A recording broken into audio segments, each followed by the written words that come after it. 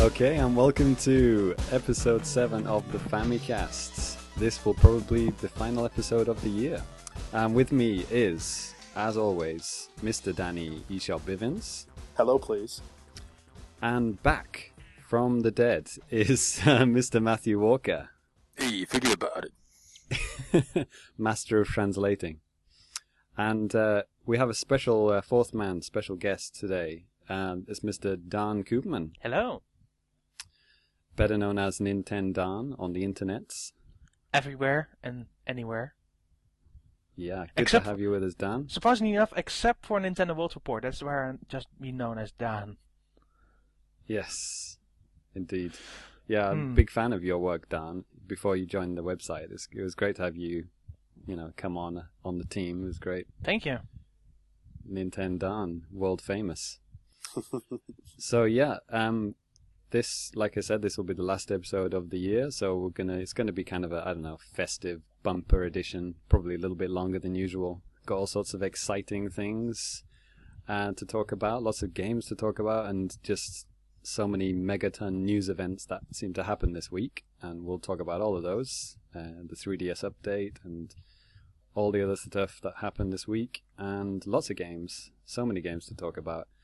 And also a little bit of a kind of a leftover feature that we wanted to do during the live show, because I hope you guys have listened to the live show by now. But as you know, we had some awesome special guests. The guys from 8-4 came on and recorded with us. And so we initially didn't know that those guys were going to be on. It was just going to be me and Danny.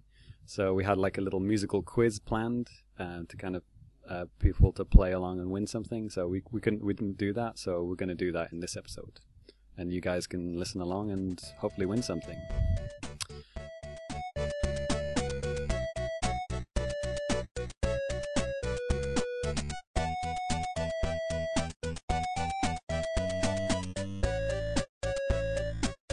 So let's get started with our new feature, the Life in Japan feature. Hopefully somebody's got something to talk about. A raise of hands. No, that doesn't work on an audio podcast, does Oh, it? man. I was raising both hands. How didn't you see me? Okay, Danny. Yes. Smart Alec. You can start. Do you have something you want to talk about?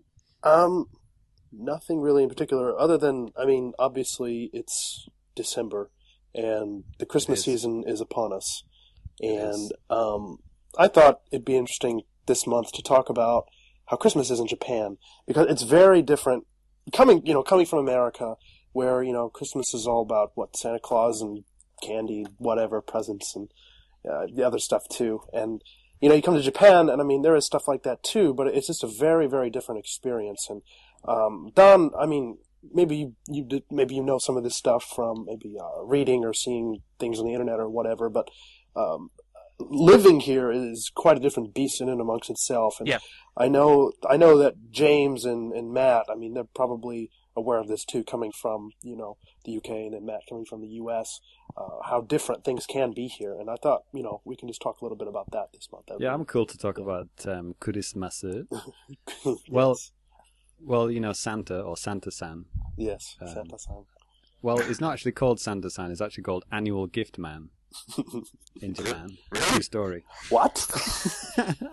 What? Are you joking? I never heard this. No, that's an obscure Simpsons reference. Okay, I was going to say it's like I work with children, and I never heard them say that. So. No, but it's something you could just imagine, it being in Japanese, right? You can definitely imagine that like some translation somewhere would certainly become like Annual Gift Man, right? Exactly. Japanese is a very literal language, isn't it? It's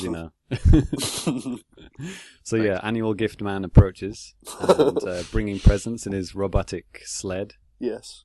So now we're mixing in Futurama too. Yeah. Exactly. Well, there's no chimneys in Japan, so he has to get in through the internet connection. Either that or just crash through the ceiling. Even then, right? Internet connection. Japan didn't really have a lot of PCs. People in their homes didn't really have a whole lot of PCs until like the last 10 years or so, right? Like they were kind of slow with that kind of stuff. So he probably had to find an even different way to get in before that. Well, yeah. The Cable. telephone wire. Cable Back then, outlets. people probably had their doors unlocked all the time, so you could just step right in if you wanted to. Take your shoes off at the Gen-Con at the door there. Yeah, he takes his shoes off always. Yeah. Announces himself. I'm sure he has to announce himself to be more polite. But seriously, the fun thing about, well, the interesting thing about Japan and Christmas, for anyone who doesn't really know, I'm not sure how it is in, I would assume in, Europe, it's similar to America in that, for Christmas, for those who celebrate Christmas, you tend to spend that day with your family, right? Right. Yeah. But in Japan, it's they've kind of switched up Christmas and New Year's in the sense that for Christmas in Japan, you tend to spend it with your boyfriend or girlfriend, husband, wife, your lover, if you will, and then it's New Year's that you spend with your family. Right. They've turned Christmas into Valentine's Day Part 2. Basically. Yeah, exactly.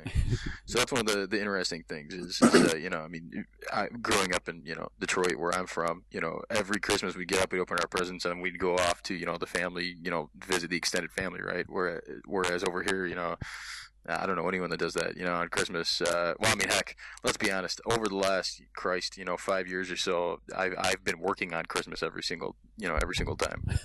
Since you came to Japan, right? Yeah, since I came to Japan.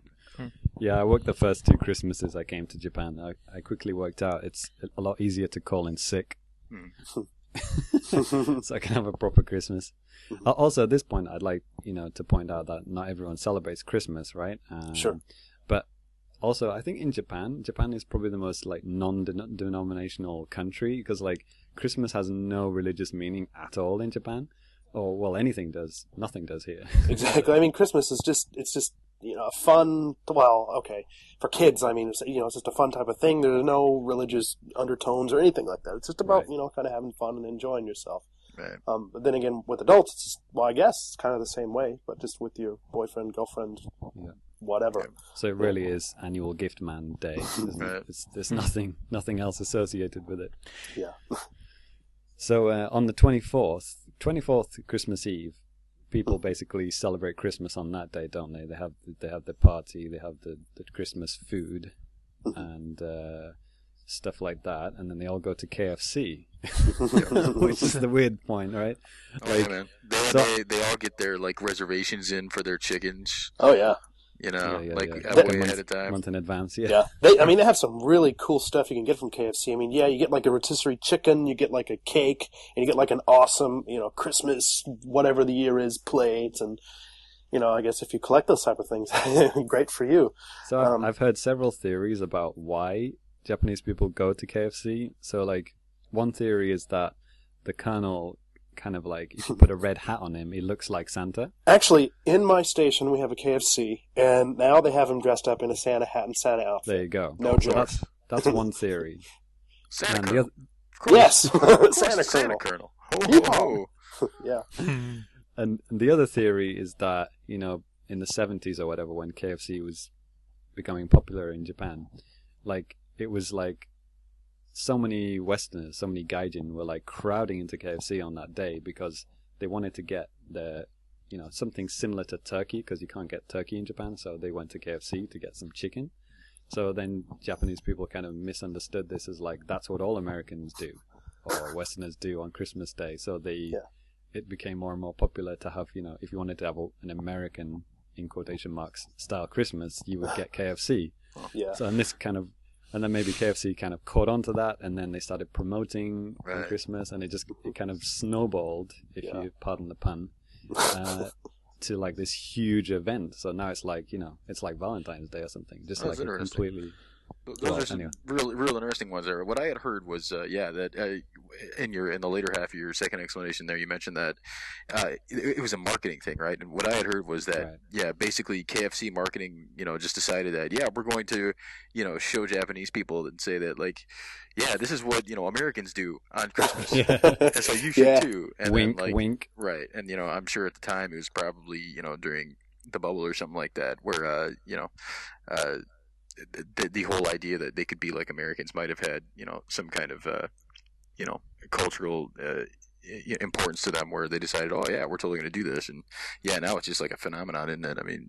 It's incredible to see the lines outside of KFC on Christmas. Mm-hmm. Yeah, incredible, I mean, and it's not just like KFC where you can get the fried chicken too. I mean, if you walk around like any type of convenience store or something like that, especially around like a crowded area, you'll see usually cute, maybe high school girls or whatever. You're like, oh my god, you want to buy some chicken? Not quite like that. I mean, imagine this that's how they talking. talk. Yeah, oh my god, just like that. You can tell a little bit of the typical American just came out in Danny there. He was about to say cute, and then he stopped and he said, "Yeah, the high school girls, yeah." Anyways, yeah. It comes up a lot on the Famicast with Danny, doesn't it? Anyway, so you can get your chicken that way, and they always also promote one other very important Christmas item that if you don't have, then that's just weird. If you don't have your Christmas cake. Right. Good old strawberry sponge cream cake. The classic Christmas cake. Yes. So, I don't know about you guys, but I know in America, my family, we never, I mean, yeah, we have like cakes and stuff like that at Christmas, but that's not the thing. It's like my mom always made cookies. So we always had tons and tons of cookies. And that was great, being a boy growing up, eating tons of cookies, getting cavities and stuff like that. So that's awesome. But sounds like heaven. Tons and tons of cookies. Yes. So I want to know what Dan thinks because you Americans, you basically just copied off the British Christmas and screwed it up. But the European, the real European side of it, that's where Saint Nicolaus comes from, right? That's where Santa Claus originates. Yeah. So Dan, what do you think of all this crazy Japanese Christmas stuff? You know what? As far as Christmas is concerned, I don't really care because we barely celebrate a good form of Christmas. Because we still celebrate St. Nicholas, which is on the 5th of December, which just passed. So, all right. Yeah. So you already got your presents? Yeah. I got Mario Kart 7 from that, so. Nice. All right, man. Sweet. Happy St. Nicholas Day, I guess. Happy December 5th. Well, very related, but there we go. Yeah. A week late already. I think the only thing we really do at Christmas is having a dinner or two, like one at the mother's family, one at the father's family, then basically be done with it. We started doing less because older people get old and not very interested in doing any dinners anymore. So Christmas old people do get old. Yeah. So Christmas has basically become, I can watch all evening television now. Okay. So on the 25th or the 24th, you don't really do anything? We have a dinner. That's about it. Okay. So what would you rather have then? Because you sound pretty disinterested in your own culture there, Dan. Yeah. So would you rather have that or, what the Japanese do? Eat fried chicken on the 24th? I would take the Japanese one, thank you. Interesting. Okay. Yeah. That's cool. Well, you'll fit right in here then. Yeah, exactly. If you come over next year, we'll all take you out for fried chicken. How's that? Or to 7-Eleven to get you some fried chicken. So. I may do that. Well, we're talking about, kind of Japanese cultural things in relation to Christmas. Another thing that I'm sure you guys have noticed is that they're really big on having like certain public areas, put up their what they call illumination, right? So their Christmas lights. Right. It's always fun trying to explain to Japanese people that no, we don't say illumination for Christmas lights in the West because that's one of those bastardized English words that they use. We say that in the UK. We say illuminations. You're weird. You guys are weird. Okay, maybe we're weird. Hey, Matt, I know what you mean. I'll tell you how to speak English, boy. We could have a fun conversation about that as well. But yeah, I mean, obviously, people don't, for the most part, at least, in the city here, people don't really have really big homes that they can, adorn with Christmas lights or whatnot. So they don't really do that. And then instead they just, go to these public places to enjoy the Christmas lights. Right. However, there's one family near my place who go mental. Like they've got like a house, quite a big house, and it looks like a miniature Disneyland. They've got like, I don't know, Mickey Mouse like statues in the garden. Wait, are you sure it's not literally Disneyland? It might as well be. It might as well be sponsored by it. I don't know. Maybe they work for Disney or something. They seem to have like things that I've seen in Disneyland. I think they've stolen some of these items. It's crazy. They probably just paid out the ass for it. Is all they did. You know, they're just like Disney otaku. Because God knows, Japanese people love them some Disney, man. Yeah. Exactly. That's why you get the Disney remix version of games, right? You know, it's not a coincidence. They sell big here. And that's why Nintendo dabbled in Disney playing cards back in like the 60s or something. Oh yeah, that's how they started really making money on those playing on those Hanafuda too, right? It's like, oh my god, Disney characters. Yeah, Mickey's on there. Yeah, it's like, oh, cool. Very true. Awesome. That's awesome that we managed to bring it back to Nintendo. Good. Very nice. I was going to go for Mickey's Speedway USA. There you go. Hey, that works too. I think my biggest Nintendo Christmas memory is like 2 years ago when All That Desire in Japan came out. Oh yeah. But I was on the Christmas Eve and I started uploading like every single day, like 2 or 3 videos, and everybody was like, "Celebrate Christmas, damn you!" I was like, I don't celebrate Christmas very much. There he is, earning the Nintendo name there. Yeah. Awesome. Very nice. Actually, yeah, okay, that's a good topic. Let's just briefly go through our favorite, gaming / Nintendo Christmas related memories. Mine is quite clear. I remember back when the Super NES was just released. I actually asked my parents. I said, I don't care if I get a Genesis or a Super NES. Just get me one of them. Because I have half my friends had a Super NES, half my friends had Genesis. Either or, doesn't matter. And so it was basically, my parents' fault that I'm a Nintendo fan. Basically. Oh man! Apparently, they chose wisely. They chose wisely. Yeah, I think I would have asked them to take the Genesis back after like a few months of playing Sonic 1 repeatedly. But like my mum did the classic fake out. So I had like a bunch of like small and medium sized presents. I'm like, I was like relatively happy, but I was kind of like, I didn't get anything that good this year. And, everyone's like finished opening their presents. They're all done. We're kind of like, putting the wrapping away or whatever. And then it's like, oh, James, why don't you check behind the sofa there? I'm like, cool. Why? So I look behind and there's this huge box, slide it out, rip it open. It's the Super Mario World pack-in. Nice. Super NES. Awesome. I was like, basically like the Nintendo 64 kid. Screaming. That was you. That was me. If YouTube was around at that point, I would have been on it. Cool. You were cool before the Nintendo 64 kid was, so there you go. Yeah, exactly. Your face, Nintendo 64 kid. Yeah. I wonder where that guy is now. He's probably making millions in Hollywood or something, right? Yeah. Yeah. I think he works for an electronics store in somewhere in the US. Yeah, I think there was a video on that where he actually showed what he does now do in real life, and they wanted him to react a moment. Yeah. We're gonna have to check that out, man. That sounds like selling drugs or something. I don't know. Cool.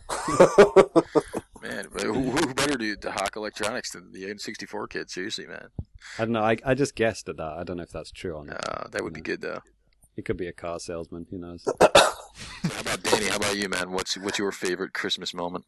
Got a lot of them, and a lot of them Nintendo related. But I think maybe my favorite one had to have been when I was a freshman in high school. It was a 1998 Christmas, and that year Zelda came out, Ocarina of Time, and I was really, really pumped for the game. I'd been reading about it forever and stuff like that. So it was one of the things I asked my parents for Santa Claus for Christmas. Excuse me, annual gift man. Excuse me, annual gift man. Excuse me, St. Nicholas. Okay, well, this could I take a while. asked a certain entity for Ocarina of Time for Christmas, and yeah, and so I mean that was just, not only that year did I get not only that year did I get Ocarina of Time, I also got Pokemon Red, I also got WCW versus NWO Revenge, and I also got Star Wars Rogue Squadron on the GameCube, on the N64. That was freaking awesome. And then my younger brother got a PlayStation 1 that year too, and some cool games. Damn, that is a good Christmas, man. Jesus. That was probably the coolest game-related Christmas ever. It was just so boss. After that, you probably didn't need any more gaming-related stuff for at least 6 months, man. I was good. I was good, man. At least, I mean, or hell, probably until the next Christmas, because, man, You could, geez, just with that WCW NWO game alone, man, you could just play that. Especially if you had a brother, man, you guys could have just gone on with that forever. I had 2 brothers, so I mean, it was awesome. It was just a really good Christmas, and God, that was great. Man, so those great. wrestling games were popular. All my friends had those games. I mean, I wasn't into it, but I was just kind of forced into playing those, 4-player games, tag team matches or whatever. Man, Sure. you didn't enjoy those at all? Well, I kind of did, but it's just like I didn't Kind even of? get What are why you, a they were so weirdo? popular. It's like It's every just- single one of my friends had at least one of those wrestling games, and I was the only one who didn't. I was like, I don't get it. Oh man, it's just those games, especially at the time, they captured the experience so well. But then also, there's just something about like if you're really getting into them, playing them, there's a really good balance in the gameplay that like. You could be, trying really hard and going really back and forth like a real wrestling match, and Which it's is just real in quotation marks. Well, yeah, exactly. Well, at least the end result isn't pre-planned in the games, right? Yeah, exactly. It's actually up to the skill of the player. Yep. Or a little bit of luck too. I think I can talk about one memory, although it is as a Nicholas related one, so no Christmas really. That's cool. Not many Nintendo systems, at least in Europe, come out around Christmas, and the only one that really did was the Wii, which was like 5 days before it was December 5th, and I couldn't find it anywhere, and I pre-ordered like 5 places to get one. So like, I was like, I'm bummed out now. So it was 5th December, everybody got their presents, and I got like this very big box, and I didn't know what it was, and I opened it, it was a Wii. And apparently Nice. my dad Cool. was like at 4 a.m. in the morning in the store to get me one. Nice. Wow, holy That's crap, awesome. that's awesome. Yeah, That is awesome. Your dad is a cool guy. Yeah. indeed he is. Wow. He still plays So that's Mario quite a 2 on recent- my Wii till this very day. Hey, that's awesome. Yeah. My He is parents, a cool guy. Yeah. My We parents take- refused to. We could take your dad, and then we could take Danny's mom, who makes Yes. a buttload of cookies, and that would be kind of heaven. It'd be awesome. And gain a lot of weight. That's fine. Cool. So, Matt, I guess you're the last to go. Well, I mean, just like you guys, I've gotten plenty of Nintendo-related things for Christmas my whole life, but I think the one that sticks out the most is just when I got my first NES, my Nintendo Entertainment System. When I don't even know how old I was anymore. For some reason, I want to say it was like 1989 or something, but it was probably way before that, since the NES came out in '85, right? I don't think I had to wait that long for an NES, but oh man, when I got that, and I was finally able to play Super Mario Brothers on my own television and everything, and play Duck Hunt, it was just like, holy mother of God, this is the greatest thing ever. Did your parents help you set it up? Yeah, and I do remember, my dad setting it up. It's interesting. It was like, for some reason, my grandmother got it for me for Christmas, but we were at my mom's house, and my parents had just recently divorced, I think. So my dad was over there to see it, to see me play it or whatever. So he hooked it up to the TV. So I remember him hooking it up to the TV, and I remember seeing that, that little gray box on the cable, the cable that plugs into the TV for the first time, and just going, "What is this thing?" So, yes, definitely the NES. That's the biggest one that sticks out for me. Yeah. Sweet. Well, I guess it depends on your age, doesn't it? Like your strongest memory usually is like either the first console or like the first time your brother or sister gets it and then you play it, or you get a game or something like that, right? Right. It's usually the first best memory. Yeah. All the bikes and all the other kind of toys you get, they're just a distant memory. Exactly. Who remembers those? Oh, Yes. yeah. Well, First actually, bike, who cares? yeah. Yeah. I feel you. That's how I know we're true gamers. Boom. Yeah, exactly.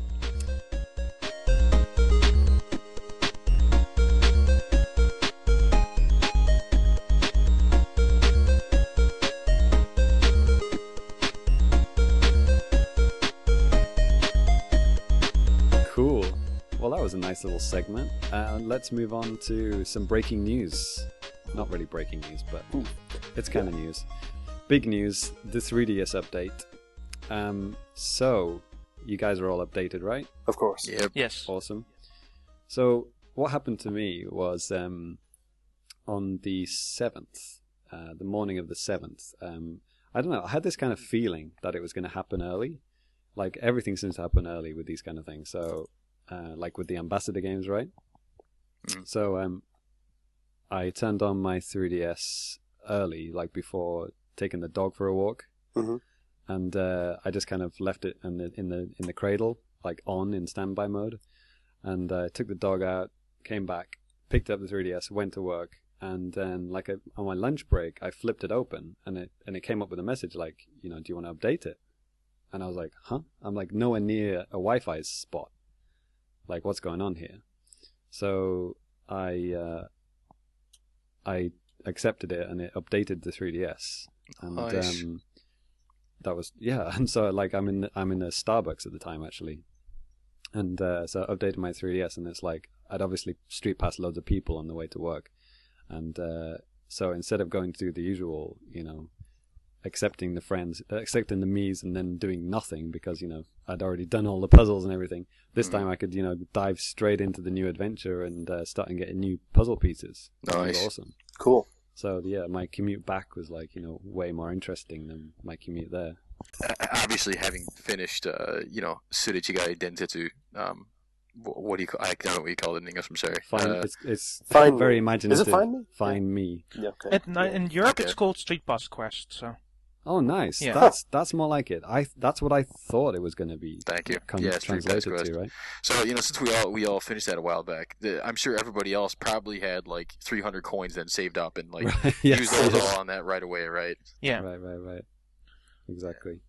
For me, it was for me it was pretty interesting because it was like 5 p.m. at that point, and I was about to check the eShop, and the eShop was down.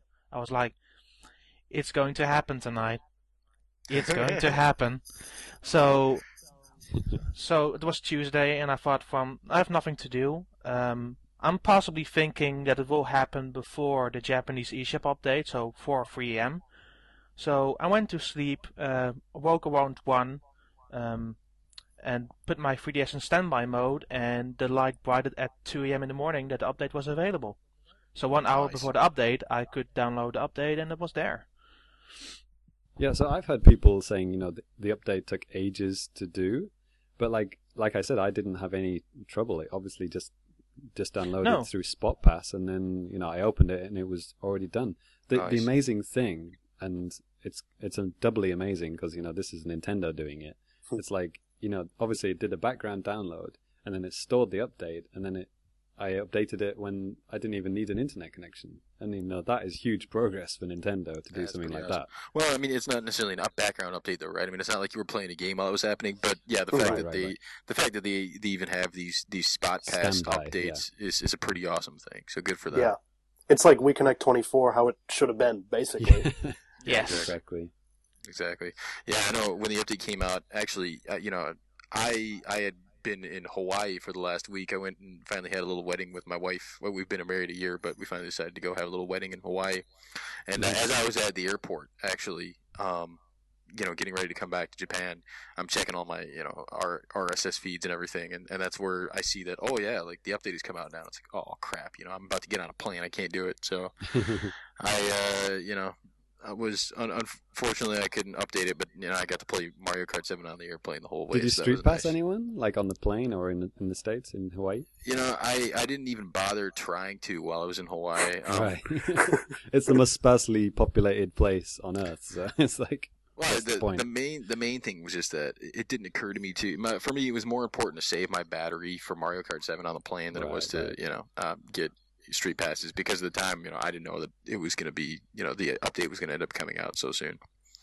So, next day while I'm at work, my wife gives me a call and she's like, "Oh, you want me to update your 3DS for him?" I'm like, "Yes, that'd be great." So she updated it for me, and when I got back, that's cool. I could spend my Yeah, dude. Well, I think you guys have probably seen my tweets, but my wife is awesome. She'll call the one me about work. Zelda, that was the best one. Yeah, exactly. She called me up during work. She's like, "Hey, so I got nothing to do. You want me to grind for coins for rupees in Zelda?" I'm sure. That's my wife. Awesome. It's totally awesome. Does she have any sisters? actually, no, but she does have a gay brother. So. Does she have any gay brothers? Danny's like, sign me up. Well, hey, whatever. Beggars can't be choosers. Sorry. So, back to Spot Pass. So, another one of the big updates with the eShop on this new update is that you can now queue downloads slam your 3DS shut, and then it'll just go through them and download them while it's in standby mode, which is awesome. And me and Danny were talking about this a little bit earlier, but we think that there are less clicks to download something. Like before, it felt like there was like 5 or 6, possibly more times you had to click yes or accept or whatever it says. And in this update, it feels like there's less. Yeah, I don't know. One other cool thing too. Now, right after you download something, if it's done downloading, it'll go back to the page where you last were. Yes. As opposed to previously, where it just goes to the starting point for the eShop, which was a pain, especially when downloading those ambassador games. Exactly. Oh my God. Because I'm going through, I have to go into the options. I have to go to this certain thing, and I have to like scroll through like 4 or 5 pages because I downloaded so much crap anyways, and. Yeah. Well, if the ambassador games hit now, well, I guess with the GBA games, we'll be able to queue up all 10 games and slam it shut, and then there you go, bingo, done. That'd be nice. Yeah. That'd be nice. That's good, good progress. Now, if they could just get to basically being able to download while you're playing a game in the background or doing something else aside from the eShop, then can you do that on any other system? Yeah, you can do that on PS3, can't you? Yeah, you can on PlayStation. You can play games and download in the background. Yeah. That's cool. Yeah. Well, yeah, with the handheld system, I don't know if that's even possible, but yeah. You could kind of like do stuff like that on iOS and whatnot. I mean, sure, exactly. Yeah, good point. You can do it on iOS, and well, I mean, heck, what is it? There were rumors that there were 2 processors in the the system, or 2 cores in the system, right? One of the cores was basically reserved for like Nintendo stuff or something, right? Like I thought it was specifically for the 3D or is something the OS, right? Yeah, for the OS, right? So you would think that, theoretically that if they stuck to that, then, they would right. be That able to reminded me, utilize that. They were saying you could enable the second core and then you could put both cores towards a game, but then you wouldn't be able to do any of the kind of the home menu stuff, right? Because all of the processor would be towards the game. Right. That'd be a bit crazy. Well, I mean, from a programming point of view, it's you don't necessarily have to have 2 cores, to do that. I'm not sure how you program for a 3DS or anything, but I used to be an iPhone programmer, and you can still have one main thread that'll do all that stuff, so long as you obviously you pause the work or whatever that you're doing. On that thread, so you could theoretically pause the game, bring up the OS, and have the processor take care of only OS stuff while the game is paused. Right. So another thing, I don't know if you think it loads faster. They said it was supposed to load faster. I couldn't really notice, to be honest. Was that the pages in the eShop? But I don't know. Do you think so? It seems about the same. I mean, if it's faster, it's not like noticeably. I mean, it's like 0.1 second faster or something like that. Yeah, I don't notice anything being drastically faster or anything like that. It felt a little slower to me, but that, Really? I could be totally wrong. Yeah, I don't know. Now you're playing with power. What have you guys downloaded since the update? I downloaded the demos, right? Yeah, exactly. Exactly, the demos. Demos is the big thing. That's the next thing I was going to mention. So. Yeah. Monster Hunter demo, and the Dead or Alive demo, and what else? Puyo Puyo. Oh, there's all kinds. Puyo Puyo 20th anniversary, Crayon Shin-chan. Oh God, there's some kind of a fashion. That photo album with those bugs and those flowers. Oh, the Ikimono. No, Hana to Ikimono no. I have to say, the 3D on that was actually pretty impressive. Yeah, I remember taking a look at like screenshots. Yeah, actually, the flowers and the bird videos are really impressive in 3D. Yeah, I think they even had Cooking like some, Mama. Cooking Mama 4. That's right. But back for the flower game, they had some, I think, streaming 3D videos when it first came out, and it actually looks pretty impressive. But I mean, for a retail cartridge game like that, and it's like 4,800 yen. No way, man. That's ridiculous. Yeah, but, I bet you that when Nintendo was coming up with that, they were like, okay, this is going to be our Wii Music. Or not Wii Music. You mean it's not going to sell? It's going to be horrible? No, they were probably thinking this was going to be their Wii Sports. This was going to be the thing that like brings in the casual audience. Like, wow, yeah, you're right, actually. Yeah, I could see that. Yeah, it does use 3D. It uses the camera. Exactly. Yeah. Because I mean, exactly. It does that really well. But I mean, I don't know. I just don't feel. It's the price unheard of outside of Japan, right? I mean, I don't know if they're going to even bother translating this. Yeah. I think they will have to make some really big changes because there are different birds around these parts. So Right, yeah. Good call. Good call. That makes perfect sense, doesn't it? That's a huge localizing thing that I didn't even think about. Yeah, the actual things in the game are all different. If you can call it a game.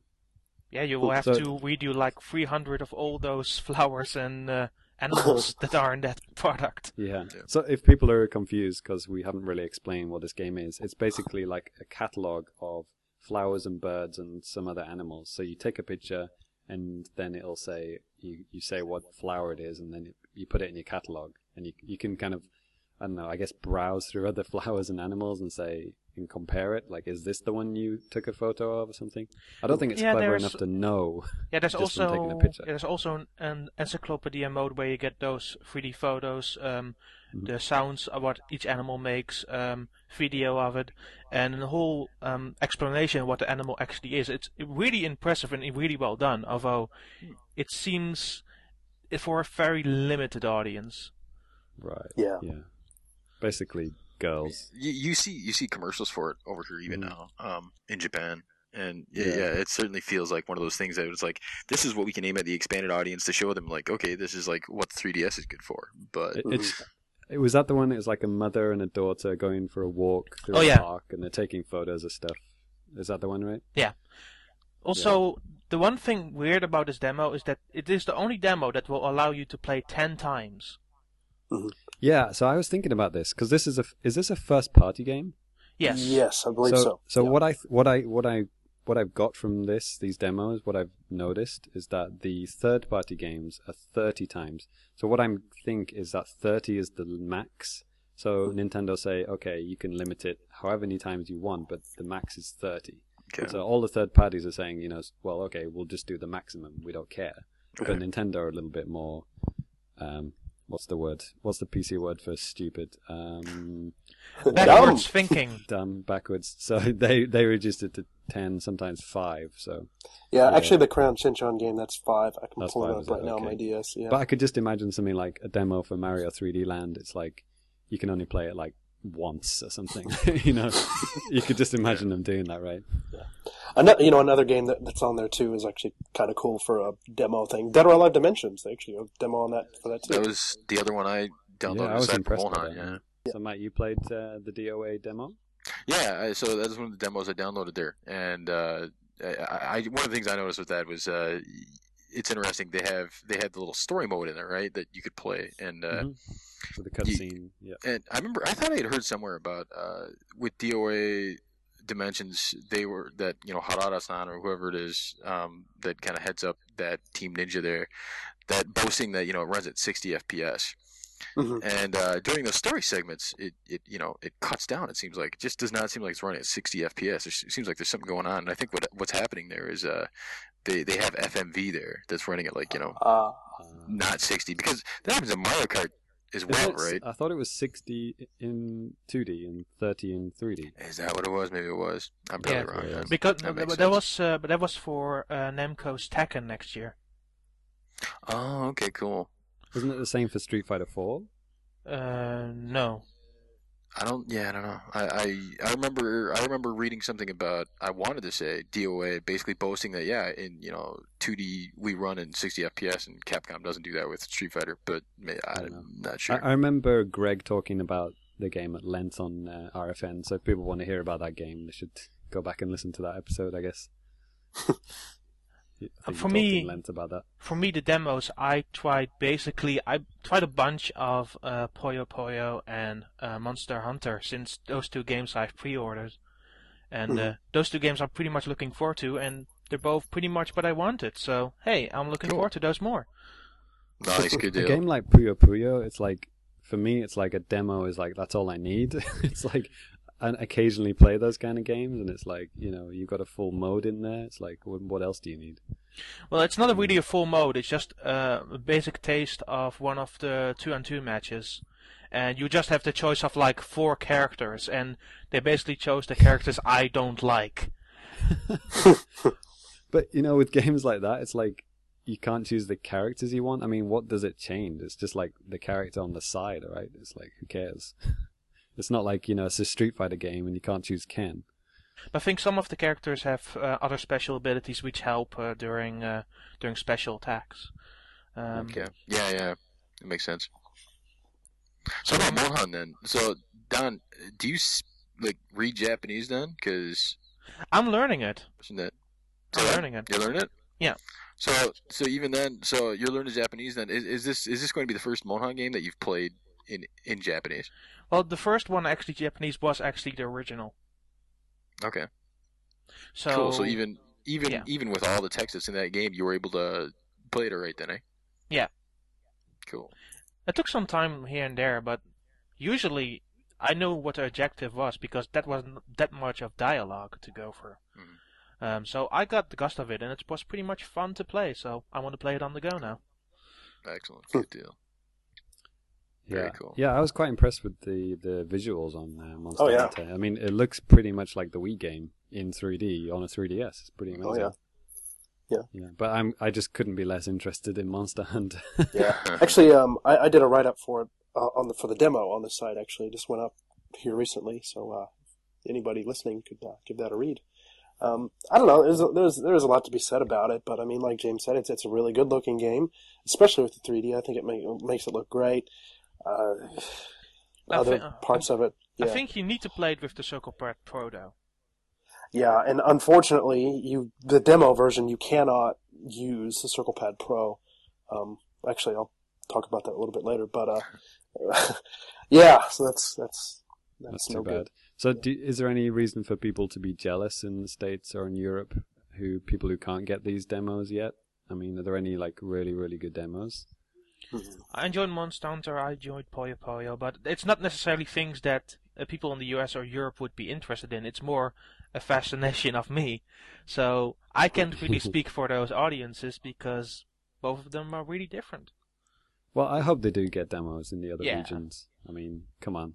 I mean, when you're on the eShop and you're going into a game, and then you can look at screenshots, you can look at videos, and then on these games there's an extra one that's like download the demo, right? I mean, that should be the case for everything on the eShop eventually. I would hope that anyway. Yeah, no doubt. Yeah, and when it comes to like VC games, I mean, I thought like the way they did it in Smash Brothers Brawl, you know, how they had the time demos. I mean, I thought that was quite an ingenious way of giving demos for VC games. I mean, because if you give somebody like a limited demo for an NES game, I mean, you could probably play through the whole game, you know, or you could, you know, there would be no reason to buy it. But like just 1 minute or 2 minutes to sample like one of those old games, it kind of reminds you like, oh, is this the game I used to play when I was like, you know, 8? You can sample it for a couple of minutes and you're like, okay, yeah, this is the game, and then you buy it, right? Yeah, that would be a difficult situation because you make a really good point that it would be nice to be able to kind of check it and confirm it. But then the other thing you have to think about is so we have one of the big things that when everyone always talks about is how iOS and Android have all these games that and as a result of all these free games that people can play, what ends up happening is a lot of people will download something, play it for like a day, and then to move on to the next thing, right? So I wonder if that kind of phenomenon could end up occurring then on, say, 3DS. If suddenly there was a demo for everything, right? Especially if it was a kind of an unlimited demo that just like, you can play it like, for X amount of time or, X number of times, and it's essentially the whole game. That's not the kind of demos they're putting out right now. Obviously the demos they're putting out right now are very functionally limited, but if they chose to do that, they could run the risk of, basically having that same kind of thing where, people would just download the demo, play it for a day, and then move on to the next thing, right? Yeah. I guess, yeah. Well, I mean, that's why I said about the limited time, like the length of time. I mean, it could cut back on that kind of thing, but, I don't know. And so my point being that if you limit the amount of time that if it's, again, even if it's limited to a day, then you could run the risk of basically getting that same kind of syndrome that you get with iOS. But I would also question if the audience that owns a 3DS is not very different to the audience that owns an Android or an iOS platform. That's a good call. That's a good point. Yeah, because they're more dedicated to games, so I would say that they would rather buy a game than just play it for a few moments and then realize I'm not going to buy this. So if I would say, let's put up a demo of Pushmob with like 10 of those stages and see how it goes, I think they would get a rather nice taste of it and say, well, I'm gonna download this now. You make a very good point. There's definitely a difference in that kind of consumer. You could definitely reason that the kind of consumer that kind of does that I can't think of the word in English. Being able to just download something and then use it just once and throw it away. Yeah, exactly. I think the most recent example of that with the original batch of WiiWare demos, the most popular one was Metroid Beat, and nobody really paid attention to that until the demo came out, and that would get downloaded like a good amount of times thanks to that demo. So I think for eShop games on the eShop it could have the same effect. Well, there are people on staff who have very varying opinions on this. I know a lot of people on staff say that they're not really for demos because often the demo doesn't show the full potential of the game, or it shows like a really good part, which is not it's not. That's not to say that the rest of the game is like that. Mm-hmm. So, some people have played a demo and then loved it and then bought the game. But, on the other hand, there's a 50-50 chance that you could play it and hate it. And the game actually might be really good. Mm-hmm. But, the sample that they give you is not a good enough sample. I mean, it happened with me with Monster Hunter. I'm not going to buy Monster Hunter now after playing that demo. But I don't know, maybe the game is great. I don't know. Yeah, that's really hard to do. And that's actually one thing that really happens with these Monster Hunter demos a lot of the time is that they have they have these varied situations that you can play in the demo. You can either play something where you're like really far along the game or something where you're even further along the game. And when you actually play the game, you don't start out like that. So you kind of get a warped sense of how the game actually plays out. And I'm pretty sure that Greg or somebody talked about it on RFN a while back. It could be overpowered. You might have too many powers for that section of the game, and make it really easy or something like that. Right. Or on the flip side, it could be too difficult for someone that's never played the game before, right? And all of a sudden, it's like, oh yeah, I'm being thrown into this ridiculously difficult situation. Of course, I'm not going to have any fun with that, because Christ, it's too hard for me. And when you actually play the game from the beginning, you start out, in a much easier circumstances. Yeah, but the main thing is to stay positive on this thing. Nintendo are doing demos, and the way they've got around it is by putting these limitations on or whatever. Who cares as long as we've got demos? Nintendo can limit it however way they want. I think after our discussion, I think now that's actually pretty clever, because you have to stop playing it after a while and then realize, am I going to buy the full game or not? Yeah, good call. I hope they're clever enough to, put some kind of code in it so you can't just delete it and re-download it again. Because I could just imagine Nintendo not seeing that. I'm definitely curious. I'm definitely curious to see how they're gonna what exactly happens when you run out of the demo. When it's because right underneath on the 3DS screen, the 3D screen, it says like, oh, you have this many times you can play. I wonder what it actually does, if it just deletes itself, or what? If it's just still there, but it's blacked out. I mean, you're going to play the Monster Hunter demo 30 times, Danny? Maybe let's play the Crown Shinchan one. Just open it up, turn it back, turn it off, just to 5 times. Yeah, that's another thing. Like, you can play these games for as long as you want, like a length of time, but the amount of times you can play it is limited. So you could. Except the Monster Hunter one, which also has a time limit. You can 20 minutes, I think, is it? Yeah, but after you die or after you complete the thing, you could go back and do it again. Doesn't matter. Yeah, you can die as many times as you want in 20 minutes. So long as you don't go back to the home screen and boot into something else or kick out of it, you can just keep it in sleep mode if you want. Yeah, they do it in the Puyo Puyo one. They do it very evil. So the battle ends even if you lose or win, and you have an ending screen. But if you wait for 3 or 5 minutes, they will go back to the main menu. Oh, really? Yeah. Interesting. It reminds me of the demos on the DS, where you had to kind of have the DS on all the time, unless it deleted the demo. Yeah, actually, earlier this year there were some special games that came from this Nintendo seminar where students had made them. And basically, with my DSi, I'd download the game and I'd keep it on there for a week. Because I'd be like, okay, I'm writing something about it from the site, and I'm like, well, I don't want to turn it off because the day is done. It's you can't download it anymore, or something like that. So I still don't understand why they haven't put up those cinema games as DSiWare 200 point games. Stupid. I don't know. They're really good, actually. Yeah. All of them. So. I mean, they could have a whole section on the eShop for student-created games or something, right? Just put demos or whatever. That would be awesome. That would be nice.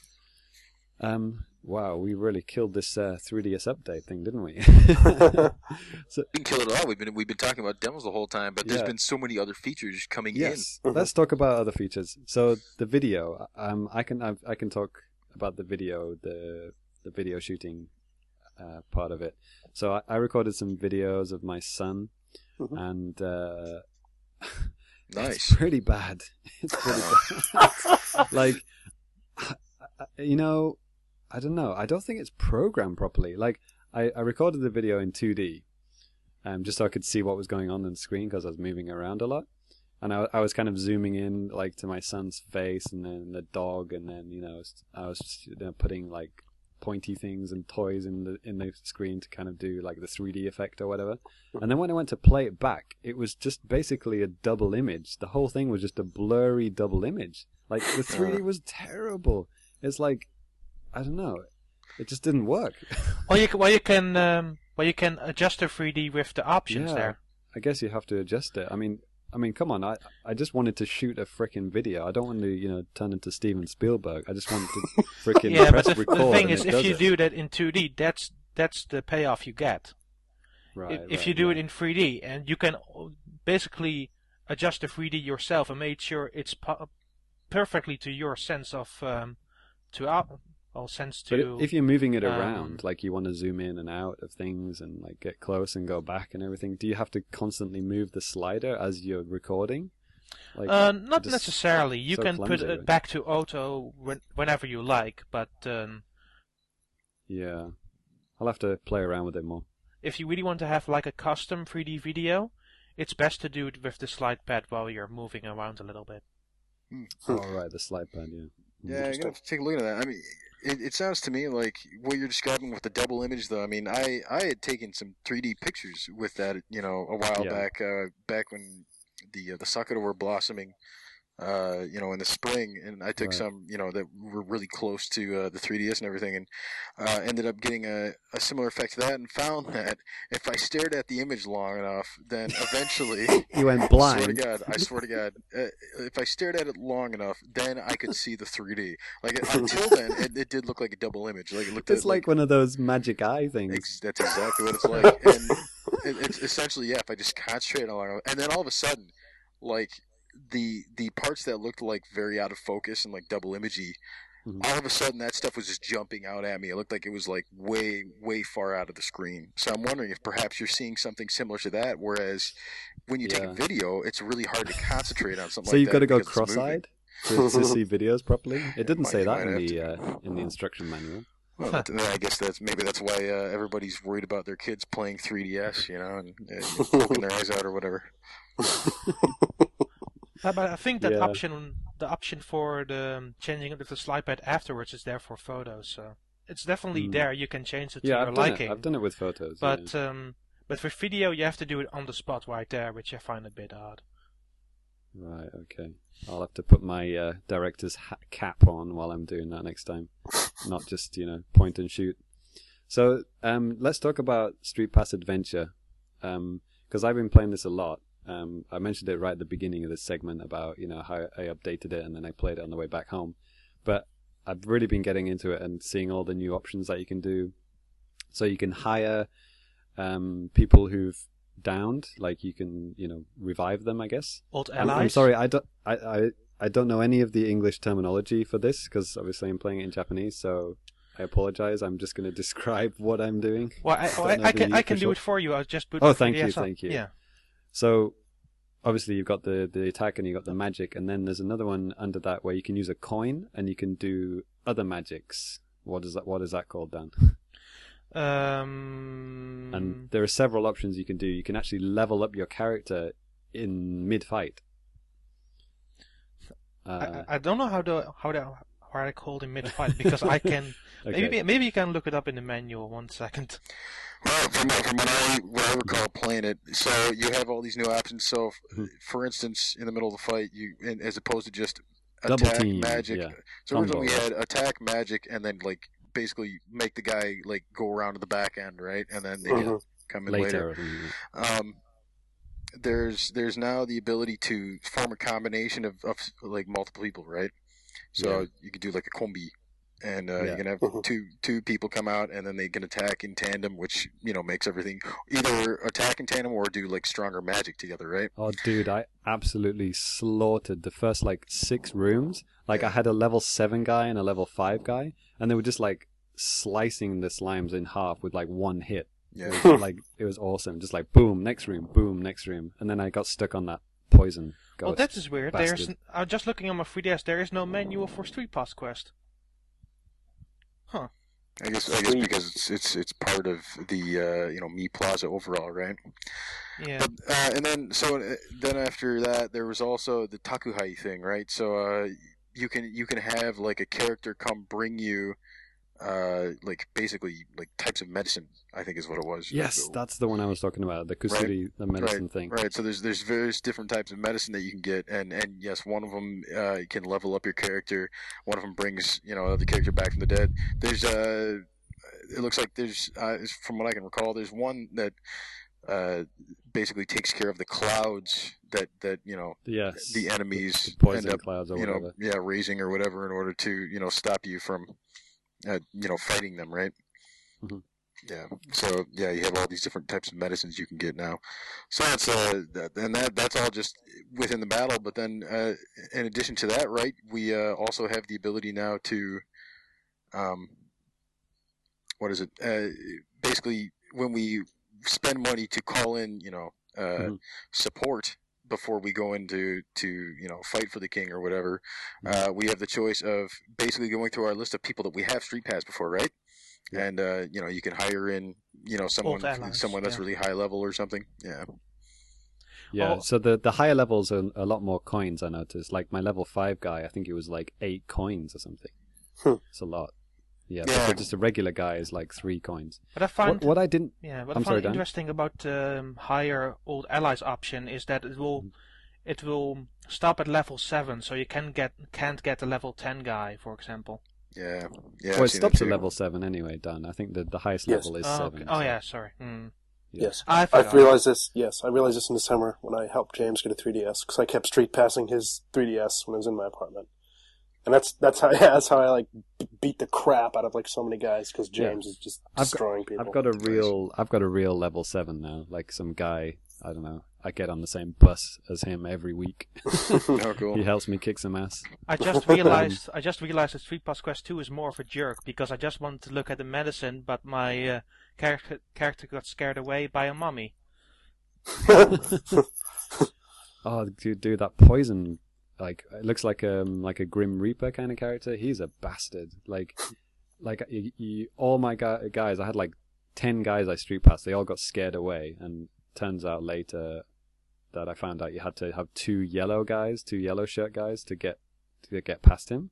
Oh. Yeah. And then even after that, once you've made him visible, then it changes again, and you have to use green shirt guys to kill him. It's like there's so many like new techniques now. It's not just a simple case of just smack him in the face and move on. Right. So I mean that might not make a whole lot of sense even though that hasn't played yet, but I mean that is kind of spoilery in a sense that Sorry, I just told you that. No, I just saved people a lot of stress, because that really pissed me off. Like I just actually, I'm really pissed guys. off because I haven't played that. Now I'm pissed off she spoiled it.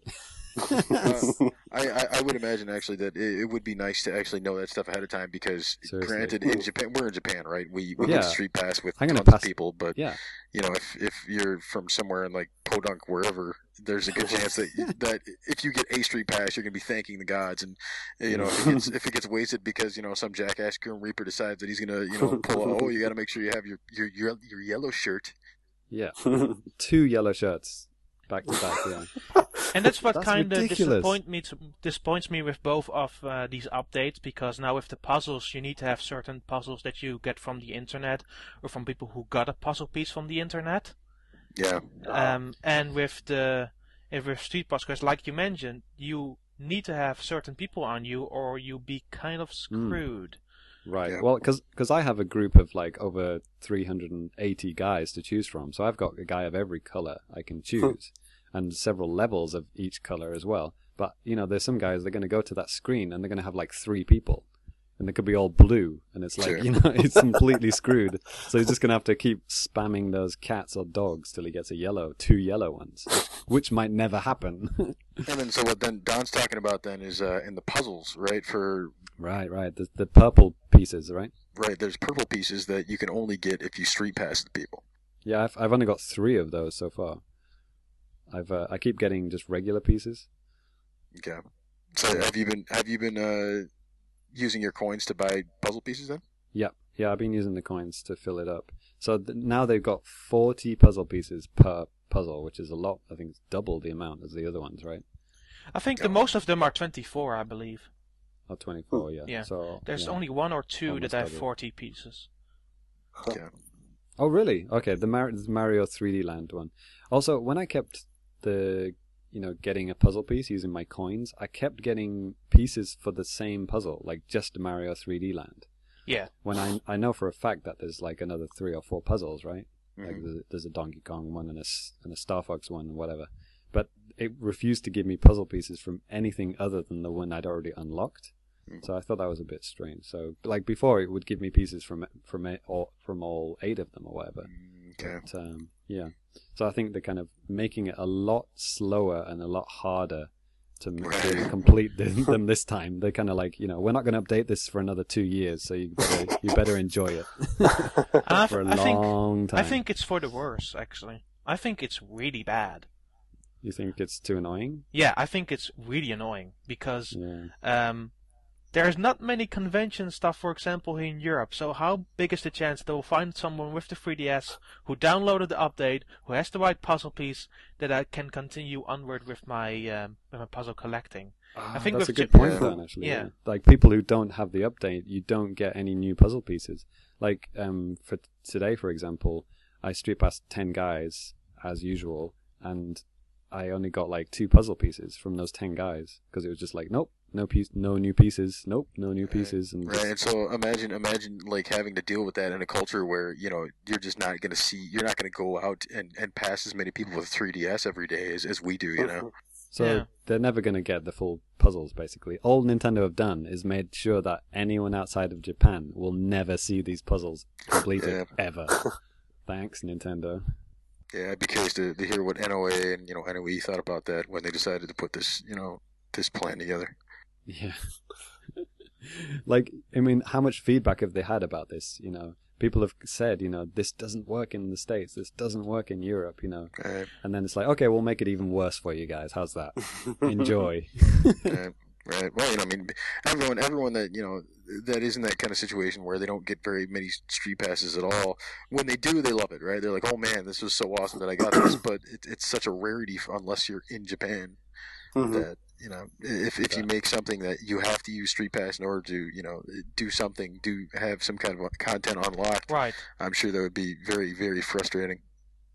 So the other few things are new hats, achievements or accomplishments, and then the map system. Like you can now discover where the people live. Have you met someone from every prefecture in Japan, or I guess every state in the US? I guess that's how it works.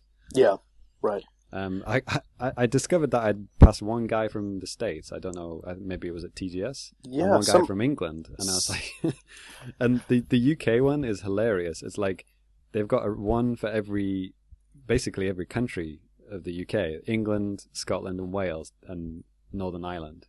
That's it. So it's like the whole of the UK is just four places, but Japan's got like 42 for every prefecture. For example, the Netherlands is just the 12 regions that are already there, but I have like 10 of them. I missed 2, and one is from my own region, which I find very reasonable because I never find gamers over here. And the other one is from a slightly modern one that I never found somebody else, and I never went to that region anyway, so the chance of finding something there is very, very small. I think today I passed this guy from Hokkaido, which I thought was pretty cool. He's like from Northern Ireland. Yeah, I don't know. Like you, James, I was surprised. I saw that I had somehow streaked somebody from Minnesota and then somebody from California. I was like, okay. And then I guess somebody from the UK too. And I was like, okay. Cool. So You deleted that one, did you? yeah, it's like, get out of here. But what was surprisingly enough, I had completed the complete Germany map because I went to Gamescom.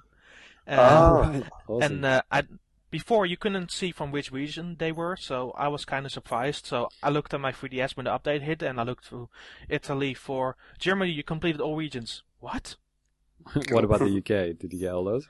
No, I didn't went to have the Wales London place, right? and Northern Ireland. I didn't have. What's cool about this is that it kind of retroactively does it as well, right? So Yeah. it just looks Yeah. through all the guys you've already passed and it just fills it out. So that's Yep. nice.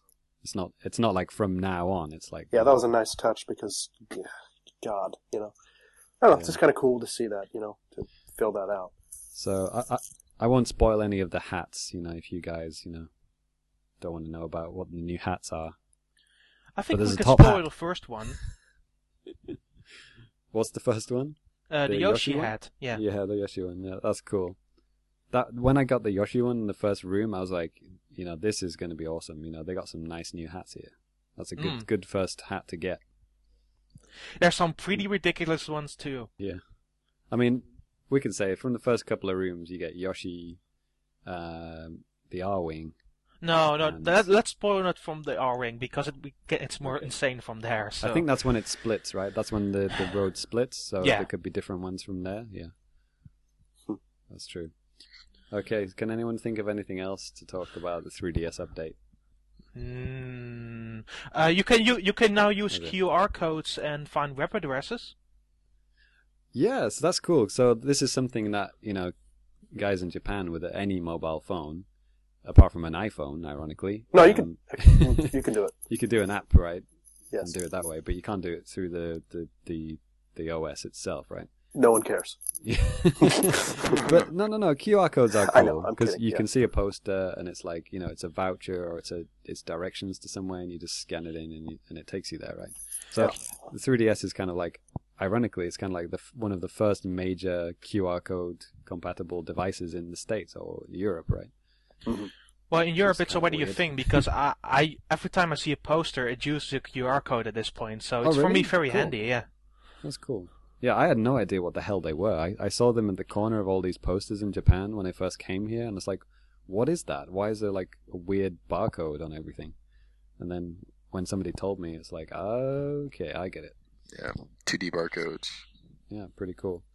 So, but what I don't understand about this is like, they say it's going to link to the eShop or whatever, but like, when would you ever do that? Like, Well, if when you would you scan the code to look well, at the if you eShop? are interested in a certain game and you don't have any interest to look it up, you just put in the QR code.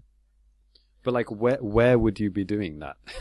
Well, this would be a situation where, like, exactly like you talked about, where you'd see posters in Japan, right? So you see posters for different stuff in Japan, and it's like, oh, here's But the then you barcode can't for the connect to the website. eShop. You can't connect to the eShop like in I a train think- station or something. I think at That is a some very good spots point. and in the Japanese website you can find a QR code now for certain eShop games. So Yeah. if you scan it in, you do it at home and directly connect to the eShop to find that certain game. Yeah, that's Yep. what I thought. Like these Nintendo Zone places.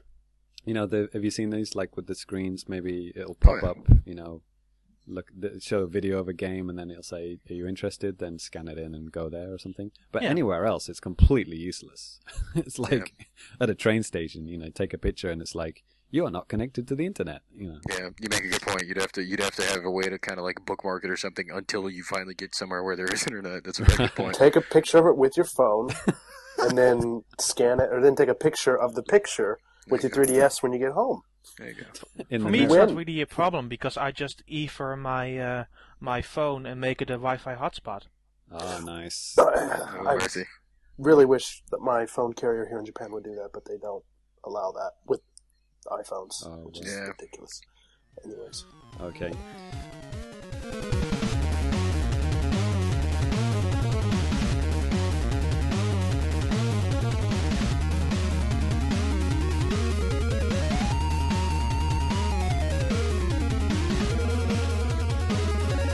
Right then, so let's move on to new business. Finally, that's like almost like over an hour of like news-related stuff. So, new business. Dan, since you're our special guest, why don't you go first? What games have you been playing recently? I've been playing Taiko Drum Master Redefinite Edition. Ooh, that's a Japanese game. Yes. Awesome. So, this is this the third or fourth game, or is this like a combination of all three? I think it's the fifth. No, it's the fourth game. Yeah, fourth game. Okay, I know there's three.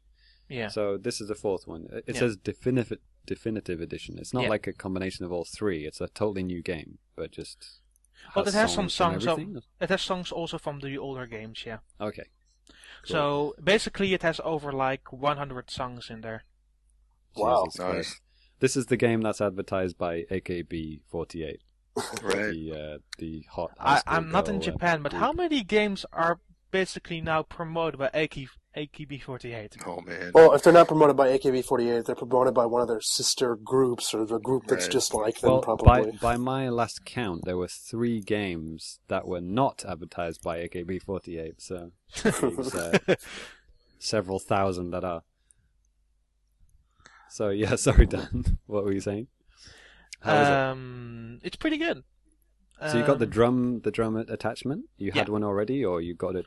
Well, I had one, but I needed a second one for multiplayer since I wanted to try that for a very long time. Since I never did. I never did with the first one I bought, which was the second one. I just had one drum, so for the next couple of years I was never able to try multiplayer, so I am now. So there you go. Awesome. Do they have any Nintendo themed songs on there? Well, they used the one from the one from last year, which is New Super Mario Bros. Wii. That's on there.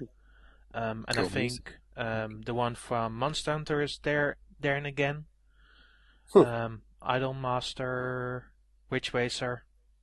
I think they had a remix in there with Sevius and Jingle Bells. Wow, really bringing it into the whole topic here of this episode. Brilliant. Yeah. Yeah, I think I even put it on YouTube because it's just a weird combination, but surprisingly enough, it works. What was that game where it's like Mario was put into it, like Mario dancing? Oh, Dance Dance Revolution Mario Mix. No, like a recent game. Just Dance. Is it Just Dance 3?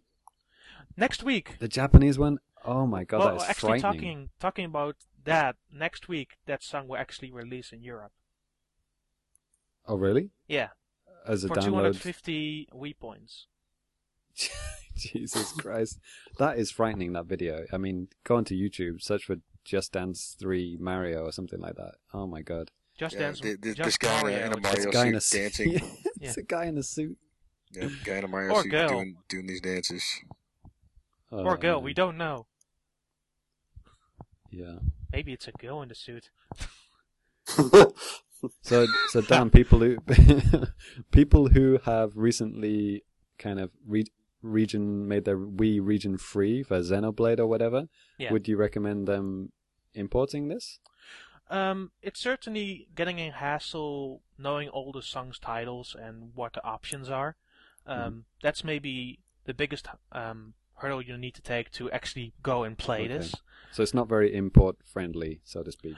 Like not necessarily. It's a 50-50 bet. If you can work around with the menus, the first option is basically play a song, and the second option is a sort of a challenge mode where you learn to play the drums a little faster and then have boss battles, which is pretty cool actually.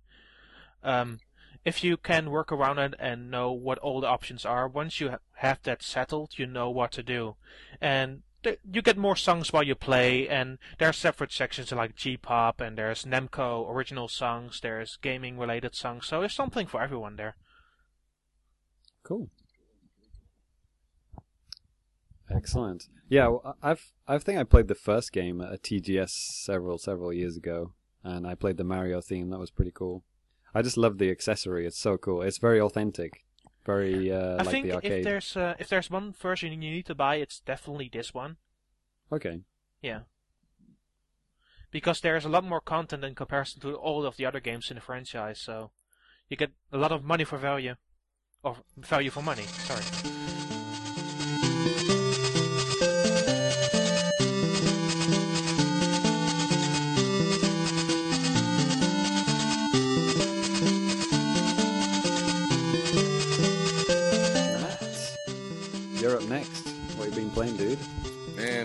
I've been playing a lot over the last couple months. I've been playing a lot of stuff, but ever since Zelda came out, pretty much every second I have at home, I've been playing Zelda.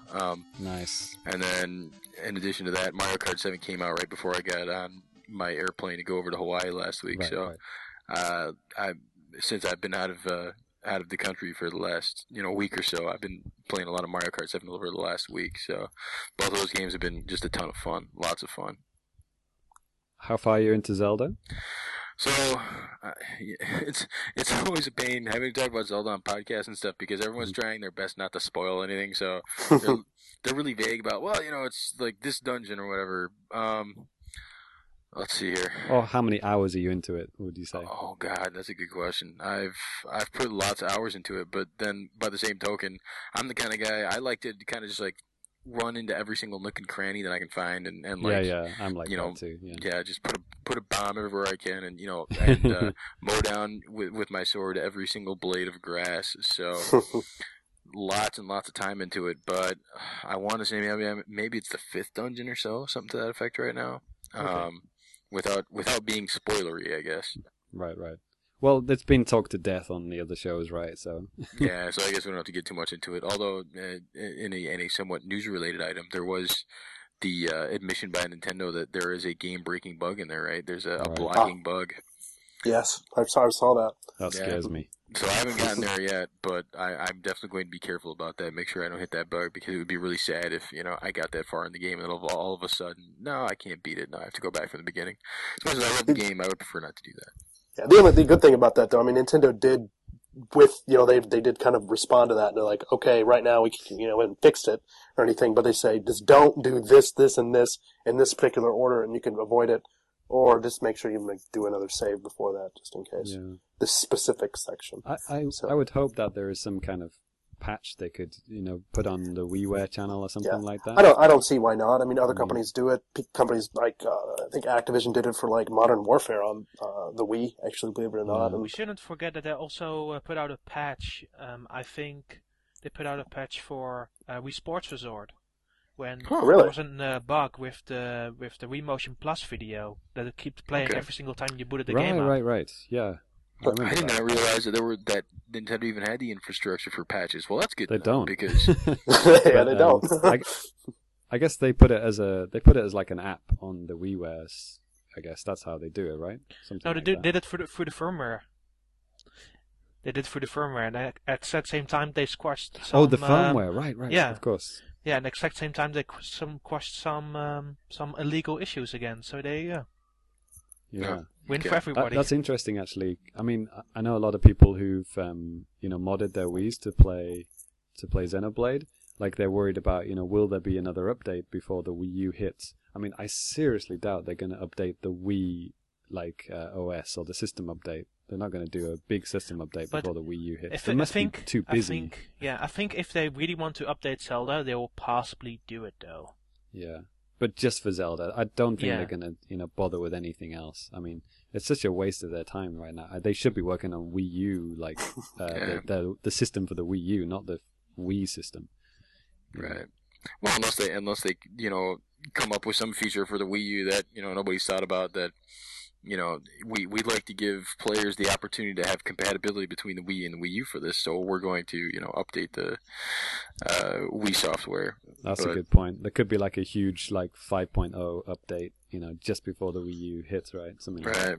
Right. If there was some compatibility thing that they were looking for, I don't know. Yeah, I mean, we want to transfer our WiiWare and VC games, right? Oh my God, yeah. Yeah, no fingers kidding. Crossed. So how about Mario Kart 7, Matt? Mario Kart 7's a lot of fun, Are you a Mario Kart guy? Yeah, I did my my enquete thing. What do you call it? Questionnaire. Yeah, my questionnaire. Thanks. My questionnaire thing just today actually for Mario Kart 7, and on there it's like check off which Mario Kart games you've played, and it was literally every single one. So I feel pretty good about that. Even the arcade. They really do that. That's a lot better than Europe. They basically do the same one every single time. They say, so how old are you? Are you female or male? How much gaming experience do you? When you bought Mario Kart 7, did you bought the system at the exact same time? Right. Yeah, the US one is the same. And despite you already have registered the Nintendo 3DS like 5 months ago. Right.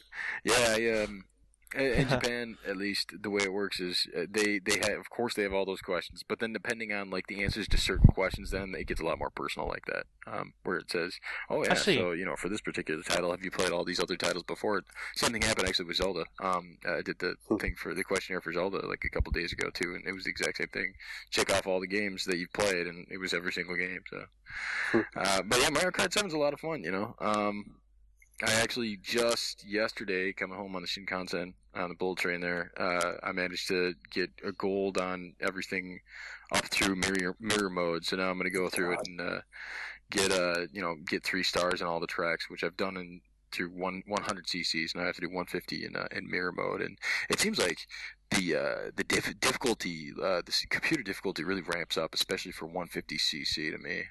Those guys seemed like just really hard compared to like other Mario Kart games that I played. It was still fun. There's everyone's always going to hate the blue shells, and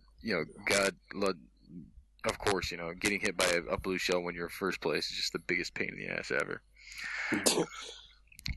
But I think it's a lot of fun. I think the 3D looks really well, especially considering that that it's running in 60 FPS. Yeah. Seeing My that run God. in 60 FPS, that's really nice. And the only weird thing about it is when you watch the ending, for instance, and you see the FMV, play for the ending, that the FMV is not running in 60 FPS. It's like, okay, yeah. You can definitely see that it looks different.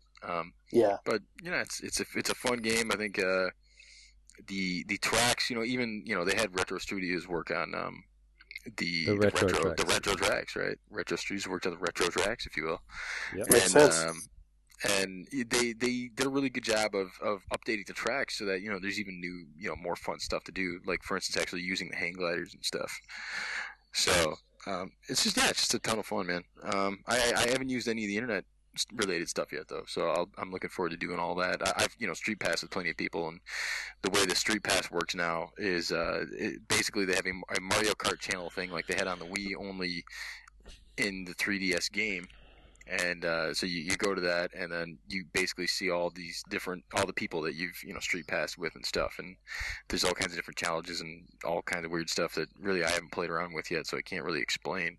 But it seems like there's plenty of content in there, for the amount of money. And reading the Iwata Asks in Japanese a couple weeks ago, it was interesting to find out that they basically spent only about a year on the game to develop it. So considering that it was made in a year, you can see that there are probably certain things that were a bit rushed. I've seen a couple visual bugs actually, like when closing my system and then opening it back up, it did like a little hiccup thing where the screen went kind of like it was like playing your old Nintendo, right? Like and putting the game in and the screen like does these weird, like it shows like all these bright colors and stuff. It did that thing for like a split second.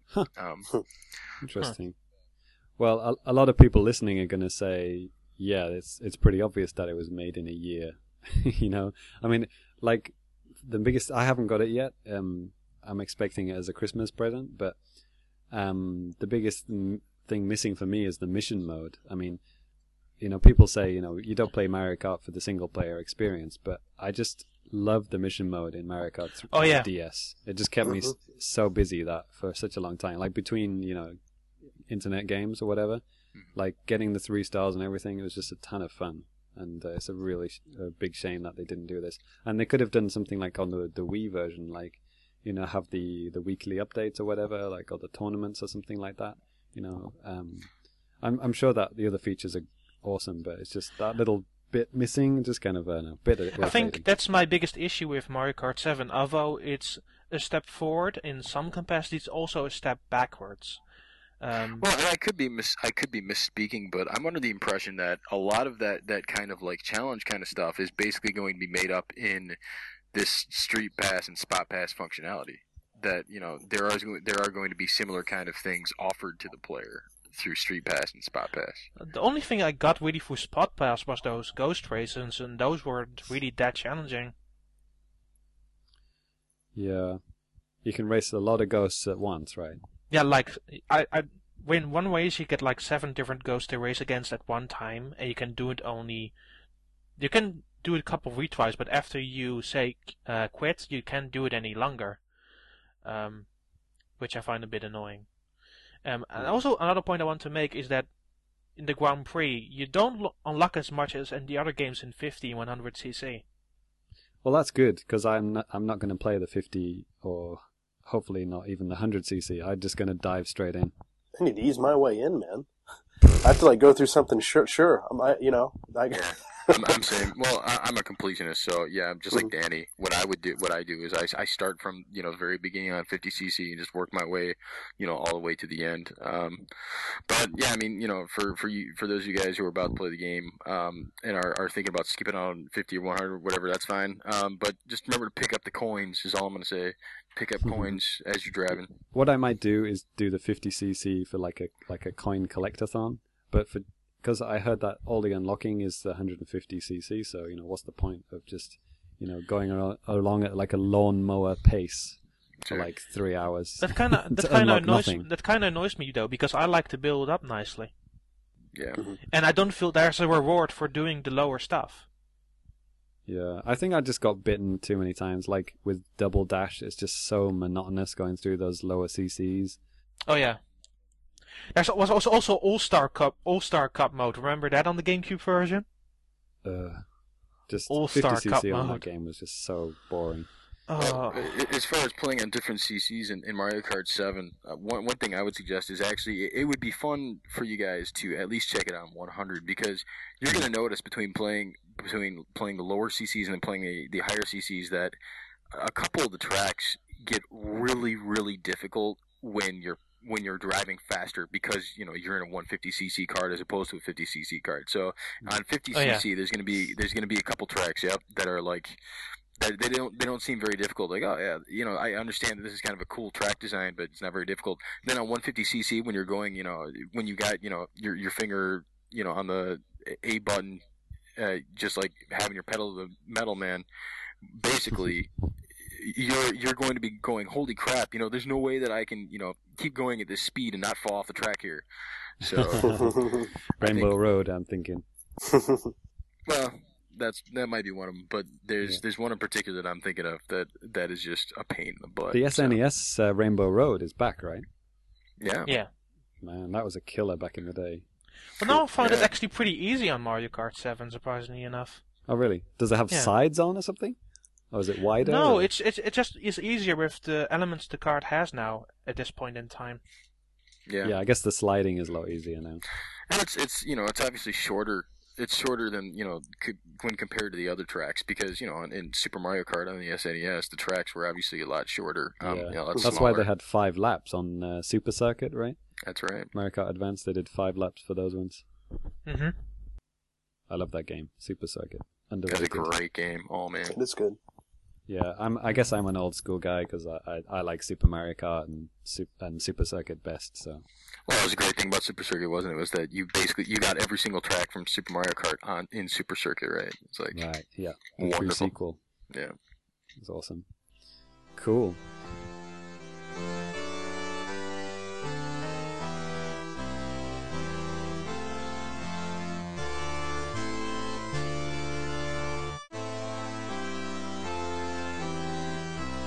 So, Danny.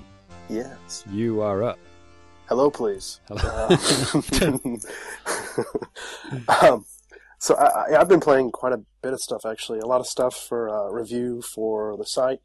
And actually, that's about all I've been playing. All this stuff for review for the site.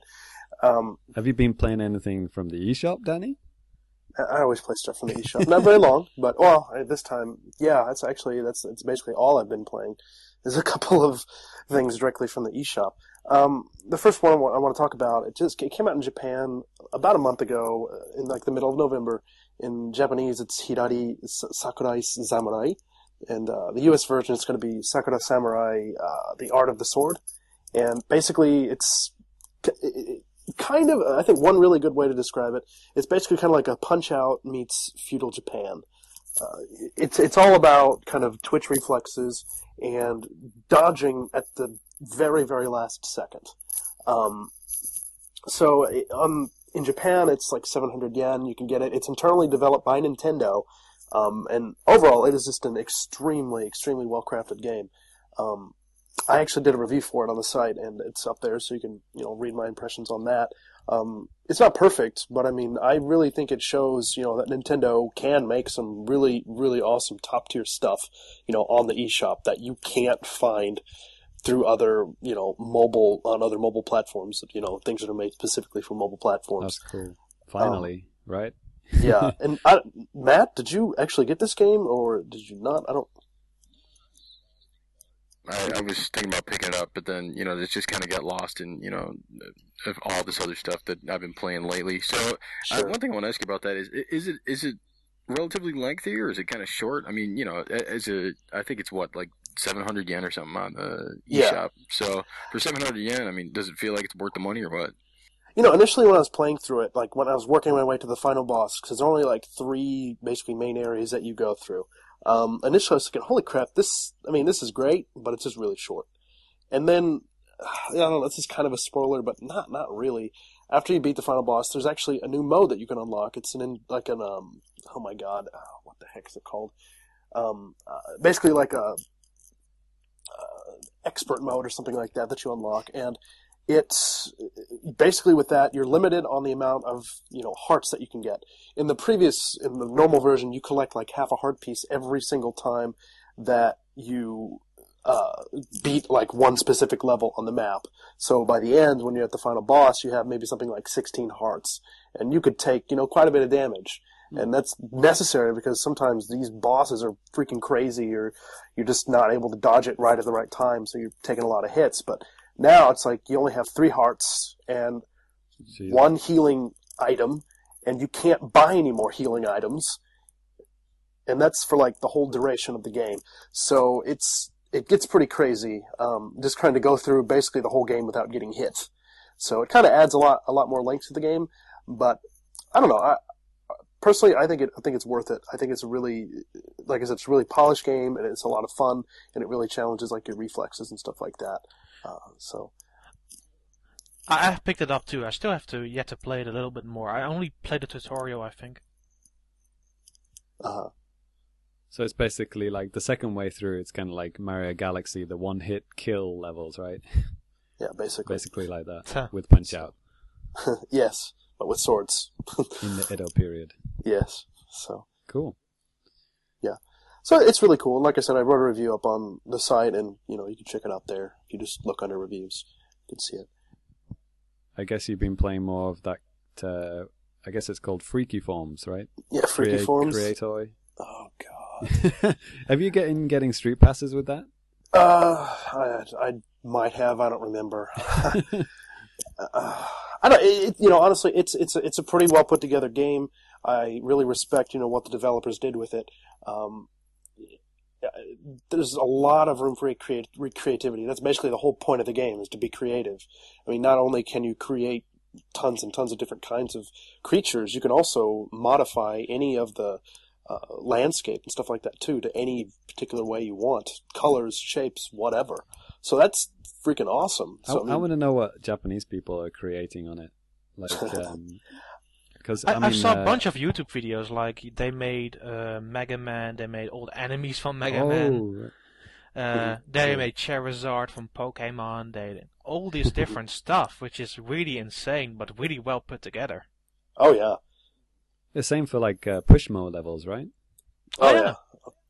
Exactly. I've seen some kind of pixel art style levels. I think those 2 games are perfect for the eShop because they allow creativity. And and the money you get worth it, it's really depending on your imagination, which I find really interesting. Mm-hmm. And they still incorporate like Street Pass stuff and or something with QR codes. Yeah, or QR something codes like or something. They're not limited in features, which is nice. Yeah.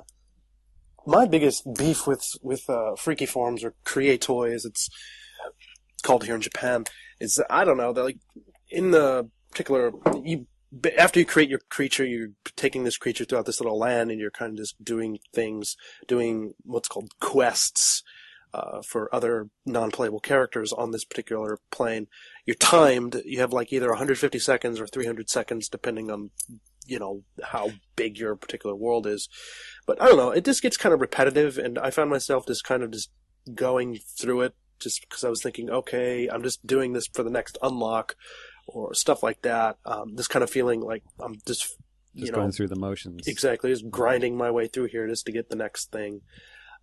I think that could be a problem for a lot of people, but then again, too, there could be some people that can really, really get into this. And like I said, it's a well put together game, but I just don't think it's necessarily for everyone.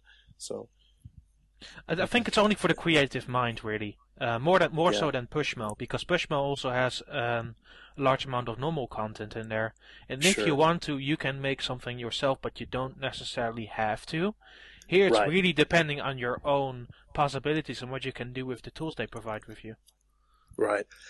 And I watched an interesting Iwata Asks with the developers from Freaky Forms, and one of the most interesting things I got out of that is they initially, it wasn't initially going to be on the 3DS at all anyways, but not just that, the main reason they did this is their idea was like, okay, so the idea is, the family has the 3DS, maybe the kids are playing it, they're making all sorts of crazy little things, and all of a sudden the parents are playing and they're all having a great time. But the thing that gets me, it's like, well, first of all, I just don't see this being something that would necessarily appeal to families, because I don't know. My image of a Japanese family isn't one that gets on something with the 3DS, buys a downloadable game, and then plays it with their children. I just don't see that. If you guys think otherwise, please correct me if I'm wrong, but I don't know. That just doesn't seem like that's the market of people that is going to be buying games. No, I agree. Yeah. If you believe Japanese advertisements, then they all start playing like football games together, in the front room, right? It doesn't happen.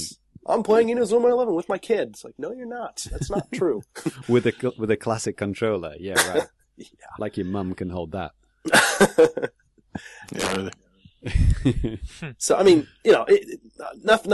against Great Toy. It's an interesting game. I'm actually working on a review for the site for it. Freaky Forms, rather, whatever you want to call it. I think Pushmo sounds more interesting. Pushmo is more interesting, actually. And Pushmo is another game I've been playing a lot of here recently too, and that is actually utterly amazing.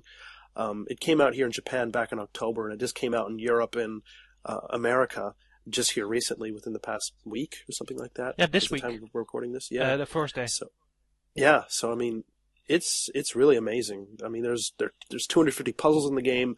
It starts out pretty freaking easy, but my God, it can get really, really hard, really, really fast. But I think those puzzles are more there to introduce you to all the things, but then radically and more progressively, it becomes insanely difficult. Right. And then later they introduce also new mechanics, and then they wrap up the difficulty even more. Exactly. Yeah. And for those of you not familiar with the game, basically there's like some little kids or something that get trapped on these,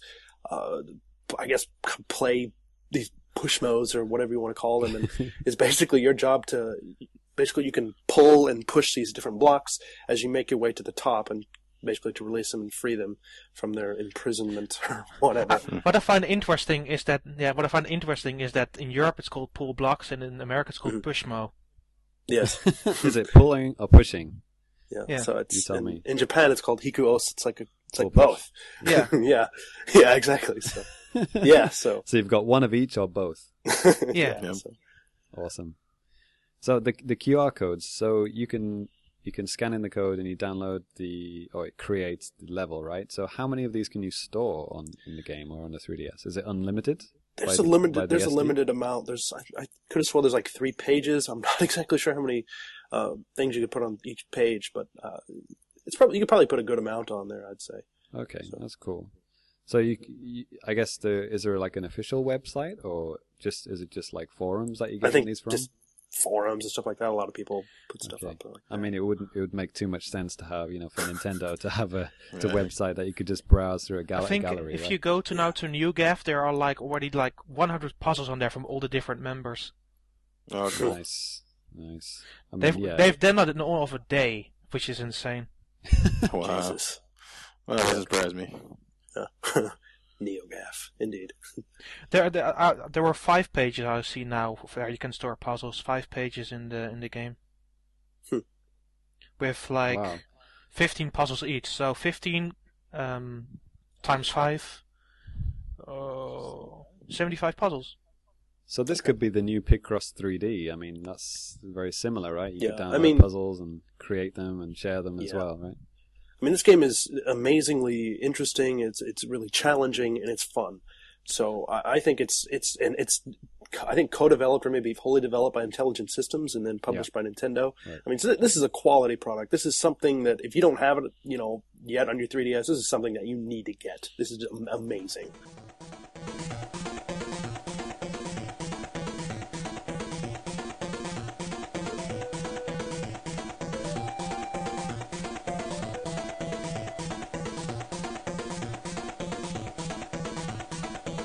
Okay, so I guess I'll finish it up. So I'm currently running through Mario 3D Land, the last lap, so to speak.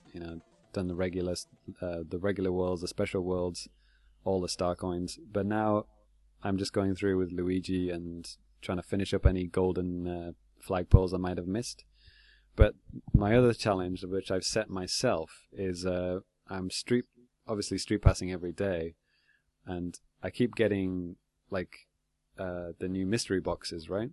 Mm-hmm. So I've set this challenge for myself that I want to get 400 star coins before the end of the year. Cool. And I'm currently on 356, I think. Well, I think you only actually need 280 to complete the game. So it's like, there is no reason for me to be doing this. That's fine. Do it. I just want to see what the limit is. Yeah, I did something similar with Animal Crossing on GameCube. Just kept collecting bells. So you've already played to the final level on that game then, right? On SM? No. I said I'm going through with Luigi now. Yeah. I'm just taking it easy. I mean, with Mario Galaxy, I went through the whole game, the 120 power stars or whatever in one go, in a couple of weeks or whatever, and then I put it down and I came back to it 6 months later and did the second run through. To bring up Mario Galaxy, so yeah, in Mario Galaxy, that was the first time that we basically had to go through the game again as Luigi in order to get that very last star, right?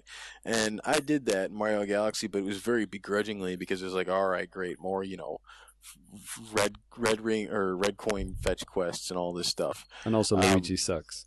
Right. Whereas I'll be curious to hear what you think, but I thought in this game, in 3D Land, being able to go through with Luigi was actually more fun because of the way those stages are set up, and because they're more, you don't have to worry about if you've already gotten all the gold coins, you don't have to get those again. So you can just rush the stage, and you can see how fast you can get through. Yeah, that's another thing I was going to mention, was with the Street Pass, you got the rival times. I don't know what it's called in English, but in Japanese it's called rival, and it shows the time that they completed the level in. So you've got another challenge to go through. You can try and beat that guy's time. And, you don't, like you said, you'd have to get the coin, so you can just, power through it, and I'm basically killing all these guys' times, by half. It's cool. It's incredibly easy. Very cool. Everyone I'm passing seems to suck completely. I street passed with somebody who had gotten, the 5 glowing stars. Yes, that means that they went through every single level, got all of the, gold coins, all the gold flagpoles, and did it without dying more than 5 times on each level. That is the killer. What? That is amazing. Yeah. I find it kind of sad that I have to start all over again just to get those 5 shiny stars. I might do it 5 years from now. I don't know. On my 3DS Lite. I can see myself doing that. Yeah. But I'm okay just with the 4. Can you get 5 non-shiny ones, I guess? Yeah. Yeah, you get 5 I'll just go for the 5 non-shiny. I'll be happy with that. For the next few years anyway. Yeah. And yeah, obviously, and then I got Skyward Sword recently as well. And I'm only a few hours into it, because obviously my game playing time is quite limited, so I usually play, for a couple of hours every night, and I'm slowly getting through it, loving it, loving the controls and everything. The controls are so much fun, aren't they? Yeah. The first time I discovered that you could flip over a spider by just flicking it up with the sword, that was just the best thing ever. So yeah, looking forward to that. I mean, to have a Zelda Christmas is just such a nice feeling, just like bringing back memories of like, Ocarina of Time and My stuff. 1998 Christmas, except for there's no Pokemon, WCW, and WO Avenger. So it's even better then. Yes. Zing. Yeah. So, but yeah, we've talked enough about Skyward Sword, but yeah. Has anyone here completed the game yet? I will be really honest with you. I barely even started Skyward Sword. I'm 45 minutes in. That's it. Oh, 40. Okay. Because wow, I thought I would be way No. behind you guys. No. Man, seriously, I really want to play. I had a friend, she came over and she was showing me like all this really awesome stuff in it and stuff. And I was like, holy crap, this is awesome.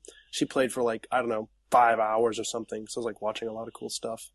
Cool. But I haven't got to play a lot of it myself, unfortunately. The thing is, I have so much other stuff to play, especially for the 3DS this month, that I barely paid attention to Wii. And that's for me a pretty rare thing to do. Mostly it was also Western stuff, so nothing to really talk about here. Fair enough. Gotcha. Yeah, I mean, I could talk about Lego Harry Potter, but, I could talk about Formula 1 2011 3D, but... Or not. But it's like, I can do it in one sentence. It's okay. It has online play. If you like Formula 1, you should possibly buy it. Yeah. Well, Beyblades on the Nintendo DS. Boom. I opened up the package. That's it. That's all Danny does for reviews. Yep. Open up the package. This game sucks. Yeah. 4 out of 10. Yes.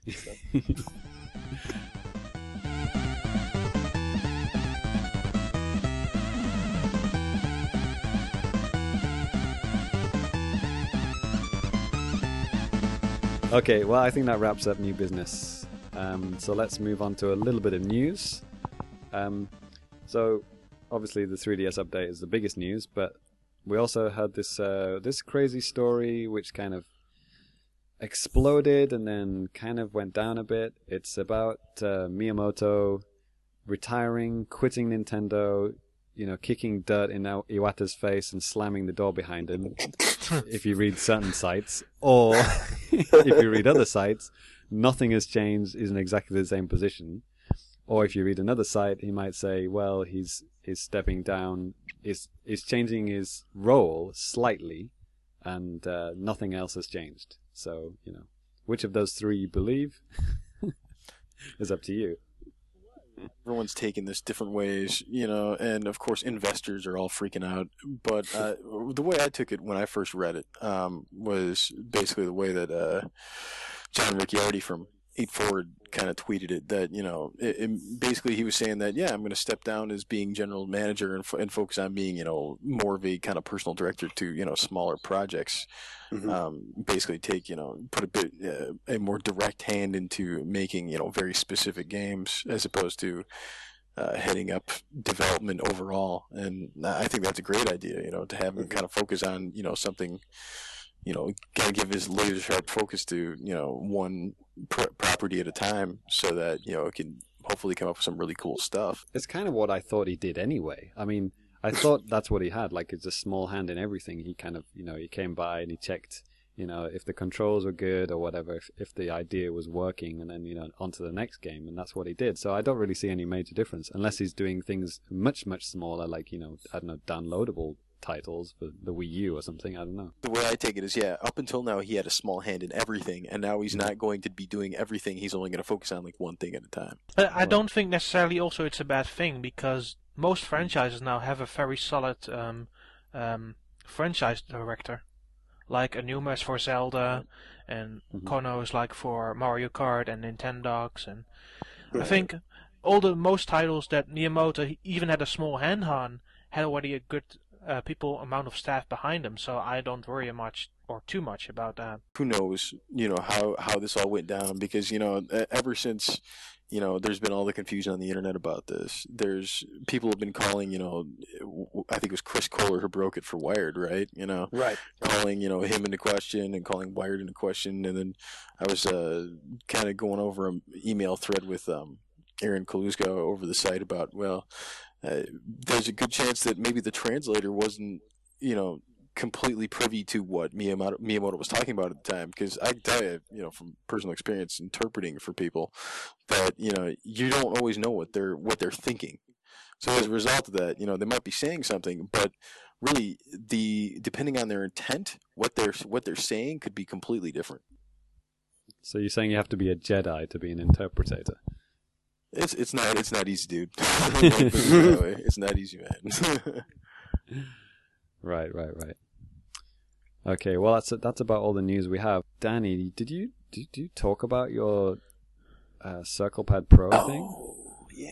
So actually, the day that we're recording this is actually the day that Monster Hunter and the Circle Pad Pro came out in Japan, December 10th, going into December 11th, and so those came out today. And initially, I had pre-ordered mine on Amazon because I was under the impression that all the stores would, you'd find dead children by the Monster Hunter kiosk or whatever, and, just trails of blood up to the counter and no copies of Monster Hunter. But, well, that did happen, didn't it? Yeah, it did happen. I must have cleaned it up before I got there.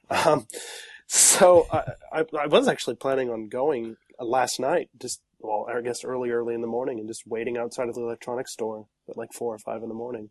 But thankfully, or unthankfully, I've been sick. So I thought, lining up outside for like 5 hours in the cold is probably not going to help me feel better.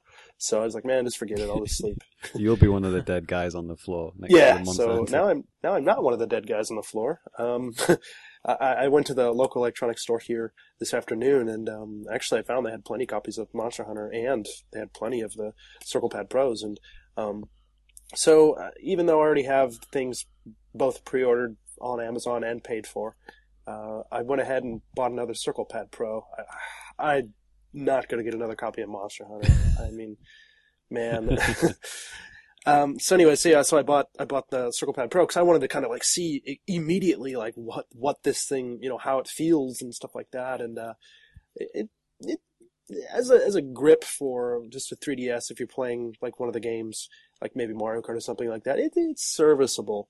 But I don't know, it still feels a little bit weird. Like, I think it's perfect for like your right hand, because when you're holding it, there's just enough space, thanks to the addition of the Circle Pad, that you can actually still reach the R button that's actually on the 3DS itself, and that feels fine. But just on the left side, it just feels a little bit cramped and weird. So do the L2 and R2 or Z2, do they function at all in games? No, not at all. It's basically just none of the stuff works at all. Okay. So, you talked about your hand cramping up, and my thought was I wanted to see what this felt like playing Street Fighter on, because the system is kind of thin to begin with. So sure. When playing like a fighting game and really getting into it, and trying to pull off all the Hadoukens and what have you, sure.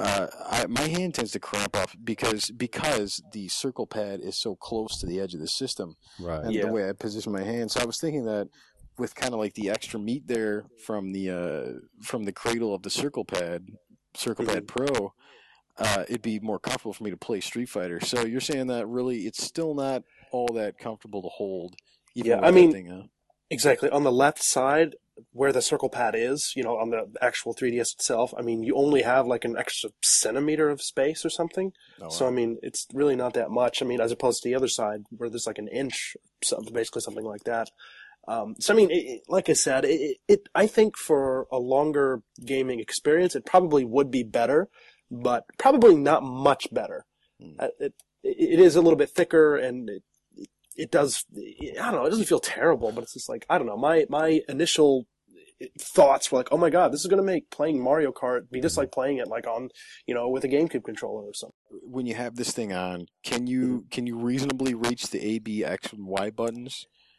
Or basically, as long as you're playing with a Circle Pad Pro, does that mean that from when you're playing with that, you are going to be limited to using the 2 sticks and the L and R buttons? You can reach the A, the face buttons just fine, but I think it's going to feel a little bit weird if you have a game that you actually need to use a Circle Pad with, because it's basically, those buttons are basically parallel with the Circle Pad, more or less. So it's, as opposed to playing something like maybe on 360 or PS3, where it's, the joystick on the right side is down, down and to the left of the buttons. Now it's like, the face buttons are right across to the left. It just feels odd. Well, that's why they added the triggers, right? You're not supposed to use the face buttons when you're using two sticks, right? You're supposed to be using L and R, right? I guess, but yeah. I mean, the games that are made for it, that's probably what it's going to do. But if you're like playing like a Street Fighter or Mario Kart, so you're not going to keep this permanently on your 3DS then? Probably not. I was even playing Pushmo with it, and it just felt kind of weird and unnecessary. It's already in the bin, isn't it? You've already thrown it away. No, it's here in my hands. How much was it? Just the it's very cheap. It's the retail price is 1,500 yen. On Amazon, I think it was like 1,200 or something. It's even cheaper there. So. And the interesting things about it, I read again from a tweet from John Ricciardi, was that that apparently the way it communicates with the system then is through the IR port. That's right. Port, right. Yeah. That's right. So that means the battery life is actually quite long. I heard it was like over 200 hours or something. 300 480 hours. Yeah, 480 hours, and I even confirmed that today by looking through the little manual. But on the flip side, that means that from the 3DS side of the equation, it's probably going to use that much more of the 3DS battery to actually use that thing, because it's going to have to power the IR port, right? What this does, actually, there's a AAA battery that powers it, and that's where it gets basically all the energy. It doesn't use any of the 3DS. Well, I see what you're saying. Yeah, because both you're going to need the transferring between both the IR ports, right? So sure, you're gonna have to be able to send messages back and forth between both of them. Sure, I wouldn't assume it would be like drastic. You know what I mean in terms of like battery loss. Yeah.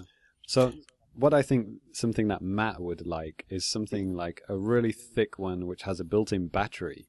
So it makes the 3DS a lot thicker, but also, you got the extra battery juice. I hope that a third party does that. Actually, Minoru, our newest NWR Japan correspondent, he posted something on Twitter about basically something that he thought was a really good-looking grip, a really good grip for the 3DS. It actually looked pretty awesome, just as a grip. With a battery in, or? I don't know if it had a battery. I just saw a picture, man. Get off my back. Yeah, I don't know. I could see myself going for something like that. If it improved the battery and gave you an extra analog stick, that would be okay. But sure, I'm something not that sure zaps the battery faster. I'm not sure if Minoru was talking about the same one I thought of, but I saw one on the internet that had that tripled the battery life of the 3DS. So I'm pretty interested in that. Nice. Wow. Is that just buying 3 3DSs, or You just change the game cartridge to the next system? They can't do that. That's region locked, sir. Touché. The longest sessions I've had with my 3DS have been in the plane. I've had plenty of trips back to North America over the last couple months here, and in doing that, I've had my 3DS with me, and I found that if I kick my brightness on the screen down to the lowest setting and then turn on the what do you call it? The mode, there's like a low, the economy mode, battery economy mode, right? Turn that on, and then even more so, decide to turn off the 3D. That thing will actually last like a good 5-6 hours, maybe even longer. So I guess it really depends on. Yeah. It's surprising. Like if I accidentally leave my 3DS on, like in my bag, in a case, and then just in standby mode, and then it's still only like a day or 2 days, and it kills the battery. Yeah, just doing nothing. Yeah, there's something about when you have that Wi-Fi on and it keeps pinging for stuff that all the time, right? Yeah, that kills the battery really quick, man. Like my DS Lite, I swear I left it on for a week one time. Oh yeah, and it's like still seriously. Works. My DSi, when I was doing those student games from the Nintendo seminar thing, I literally didn't charge my DSi for a week, and it was still alive somehow. I mean, it was almost dead because it was blinking red. That's why I looked at it. But, yeah. It'd be an interesting experiment with the 3DS to keep it in sleep mode without having the Wi-Fi on, because we always have the Wi-Fi on because we're trying to do Spot Pass or Street Pass. But it'd be interesting to see how long the battery would last actually with that off. I bet that it would be a lot longer. Yeah, I swear it's like even with the 3DS turned off, it's still using power. That's what it feels like. Yeah, it's like I don't know. It's somehow just connecting to my sockets and draining electricity. Yeah. I've got it uncharged right now. It's like I barely used it today. I only checked my Street Pass Adventure or whatever. And the Itsunomani Televi. You check that right every day. God. Is that just me? That's just you, Danny. I enjoy that. I don't always watch it, but I check it. Did you see the new dating show on there? That's so bad. It is batshit insane and It's just like- ridiculous. It's like the point of view of like, I don't know, like an attacker, like a sexual like molester or something. Every time I watch it, okay, It's disgusting. If for those of you who don't know, there's this weird dating thing that's on like a dating show. I mean, it's only like 2 minutes long, but you go on a date. It's basically every day. a virtual date. It's like Basically, yeah. if you can't Oh, get it's a like date, Love Plus. No. What? Sorry. It's like Love Plus. Kind of. Yeah, Love Plus, but real, but not Oh. real. And less interactive. Yeah. So they got the target demographic right there. It's aimed straight at Danny, you know. Yes, so since I'm the only one that watches that thing anyways. But Actually, I haven't been watching Itsunomani Terebi, but I do watch the Nintendo, the Nintendo video that they have over here. And Oh, the orchestra stuff, yeah. yeah, they had the orchestra stuff. They had some nice little like tours of Kyoto. Mhm. yeah. Yeah, that Yeah, was they kind did. of cool. Yeah, we talked about that before, right? It's Mhm. all good stuff. Right. Yeah. Right. And hey, if you ever want to know what's going on in the eShop, I do a feature every single week. You Nice. can check that out on NWR. We have amazing animations from Australia. Oh, yeah? Really? Okay. Yeah, we have a few cartoons on there which we get every single week. Oh, Dan, I Cool. have a question. You have you have a Japanese 3DS. Can Yeah. you view any of the Spot Pass TV, Itsunoma Terebi stuff? Nope. I didn't think Yeah, so. that's IP locked. I tried Yeah. watching it from North America one time and it didn't work. You know, I really avoided like a bullet there because I was very close to getting a US or a European 3DS, and because I thought the stuff they were going to get. I'm pretty unsure if Nintendo Video from either America or Europe would work in Japan. I'm pretty unsure Yeah, about that actually. I don't think it does. I think I've heard it because like the Aardman animation stuff. You know, I'm a big fan of that, and I was almost tempted to get a European one, and then I'm so glad I didn't. I don't know where Artman is going and like Eurosports. Those two things were still announced like in the conference in January. It's still not on. It's still Okay. not on there. Oh, okay. They have animations from an other studio, which I forgot the name from, which is the Australian studio I just talked about. But they have like 1 or 2 cartoons every single week, which are pretty enjoyable actually. Oh, we got an episode of Kirby, right? We got like 2 episodes. Well, it was like one whole episode split into like 2 pieces. Yeah, what was that about? It was weird. About some big giant shrimp. That's it. They've got an English version of that, right? They probably do. I mean, it would just be a matter of... We have the Kirby TV channel on Wii. Right. Oh, I that's thought right. I'd heard of that. Yeah. I think it ends by I think it ends next week. So for European listeners who want to listen in to here, you need to watch all those episodes within a week now, or else your channel will be Dan goofed. Either that, or unless it takes me forever to edit this, and I don't edit this until Christmas Day, then you're already screwed. So Yeah. Yeah, we're running pretty long here.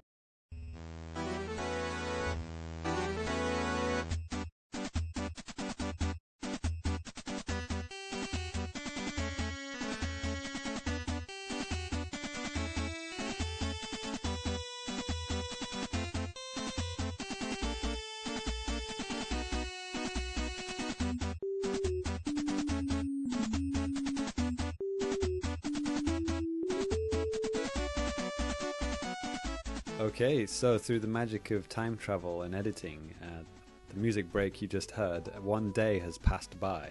This is now the following day, because last night we were getting a bit tired and running out of energy, so we thought, let's just cut it there and let's continue the next day. So that's what we're doing. So we're now up to the music quiz, and this is a exciting new segment, never done before. I hope everything goes to plan. This is... It's for fun. It was for you guys to have fun, to play along, but also you can win something. Not you guys. I mean, the listeners. Aw. I still got a few things left over from TGS. The best thing I think is this Street Fighter Cross Tekken towel thing, which you could I don't know, take to an onsen, Danny. I don't know. sounds like fun. And the Rhythm Thief tote bag, which is pretty cool. It's quite a big thing. So yeah, You could sell it on eBay or just enjoy it. Or Whatever. cut some leg holes in it and make it like a weird pair of overalls or something. Yeah. Indeed. Okay then, so I'm gonna go ahead. So the music quiz, what it is, I'm gonna play 5 songs. These could be games, these could be movies, and it's not necessarily restricted to Nintendo systems. So keep an open mind. It's similar to Radio Trivia, one of my favorite podcasts. Let's call this Radio Trivia Famicast edition. This might be a one-off. Or we might do it again. Who knows? Let's see how it goes. So just listen along. And what I want you guys, Matt, Dan, and Danny, I want you to put your answers in Skype.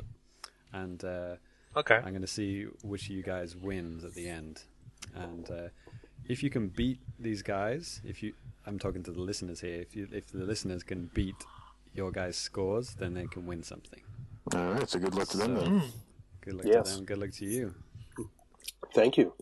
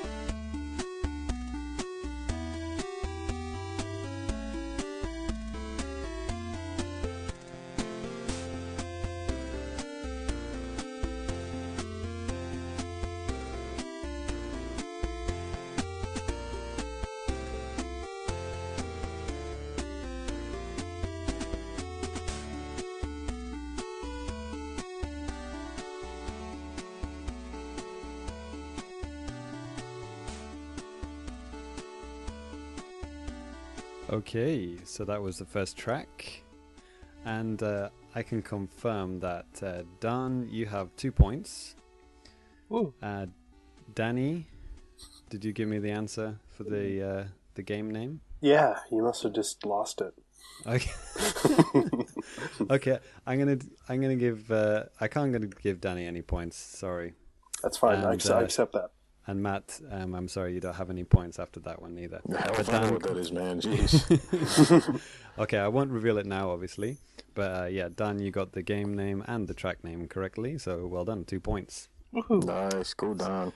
So the next one, I'll give you a hint. It's a game. It's also a movie. So for 2 points, just name the movie/game. Okay. Okay, I'll narrow it down a bit. It's a very big, famous action movie from the kind of 80s, 90s era. Here we go.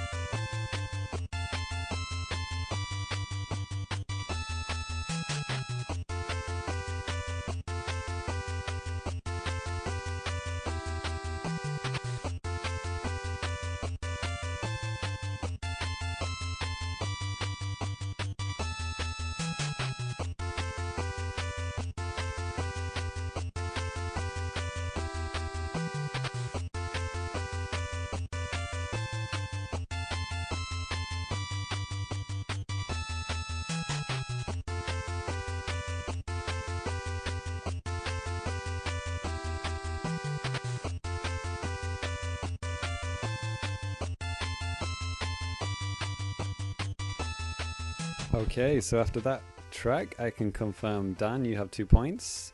Wow. And you have 2 points. Yay. And sorry, Danny, you didn't get that at all, did you? I thought my answer was just fine. But apparently, Man, you got that wrong. Come on, man. So Yep. that brings that means Dan, you've got 4, Mm-hmm. and Matt, you've got 2, and Danny is still on 0. well, I like the good comeback story. So. Exactly. That's what he's gonna do. He's gonna totally do the I Gap think- 10 thing. I think the reason Exactly. the reason I got it, and this is no spoiler for the song at all. I got it for another reason, which I will tell during the next song while people are listening. Okay. So regarding that last one there, James, was that actually from one of the games then, or no? Yeah, I think that was from the NES game. All right. The movie tie-in game. Right on. That's how I got it. So Yeah, much in the vein of like the DuckTales game. The title song is just so it's exactly like the cartoon, isn't it? It's like just bit chip tuned. Yep. Okay, right then. So let's go on to number 3, and I'm pretty confident all of you have played this game, and you're all going to get it. So Danny, this is your chance.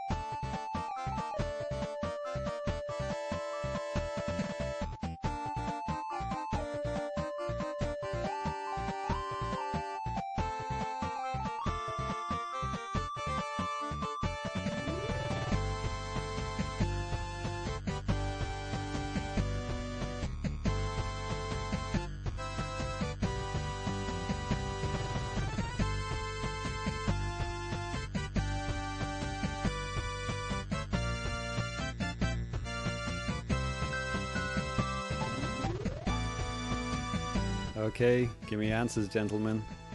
Oh man, it ain't happening, man. It ain't happening. Okay, let me just check. So I can confirm, Matt, you said Wii Sports. I'm sorry, that's incorrect. Oh. Should you be giving listeners big hints like that? Danny, you said Ninja Gaiden. I'm sorry, that's incorrect. Well, that was anyways, whatever. But I can confirm, Dan, you got the game correct. Okay. Unfortunately, you didn't get the bonus point, which was for the exact level. I know there's so many songs in that game that I love that I possibly couldn't remember it that very correctly or accurately. So to give a hint for the listeners, to give you guys a little help, that was a chiptune version of a modern game. It wasn't actually an 8-bit game. So Dan, you get 1 point for that. Okay. So you're on to 5 points now. Oh. Matt, you're still on 2, and Danny, you are yet to score. But like I said, I'm bringing out the big guns later, baby. the next game is another big game, and this is one for Matt. And I will be very disappointed if you don't get this, Matt. Oh jeez, all right, man. I gotta step up to the plate, I guess. This one's for you, dude. So here we go.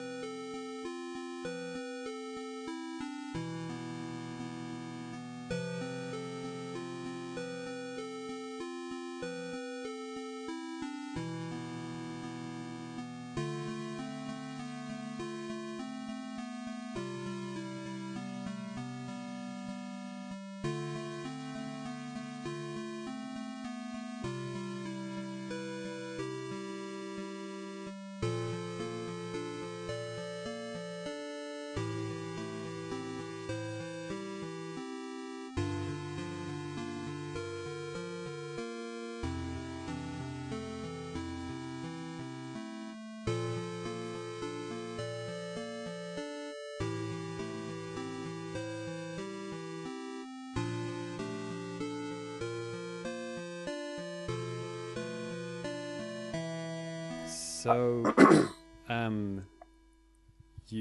I think you all got the game. Oh, Dan, you haven't given me an answer yet. No, I had no idea. Okay, well, Matt and Danny, you got the Yes. game correct. So 1 Yes. point each for you guys. Hey, check, man. Danny, I told you. Yes, that's right. Yes, you're right. And Danny got a bonus point too. He got the track name correct as well. Nice. Well, yes. So Danny, 2 points for you. Boom. I told you. I like just coming back at the end, just surprising everyone. Right? That's almost a comeback. Not quite a comeback yet. Yeah. So Dan, you're on 5. Danny, you're on 2 now. And Matt, you're on 3. All right. So the order hasn't changed, but at least you're not on 0, right, Danny? Yeah. Yeah, that was a bit of a tricky one, maybe, but you all seem to get it.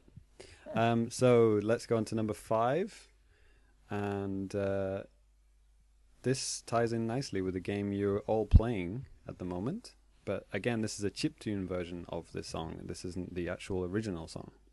So listen carefully. Here we go.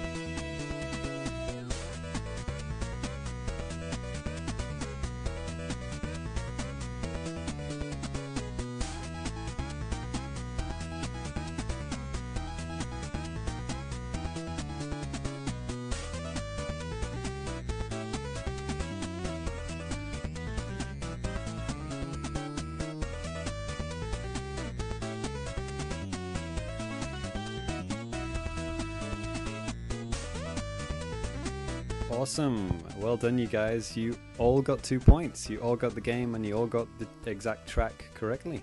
All right. Awesome. So that's 2 points for all you guys. So that means, let me just add this up here. So Dan, you're now on 7.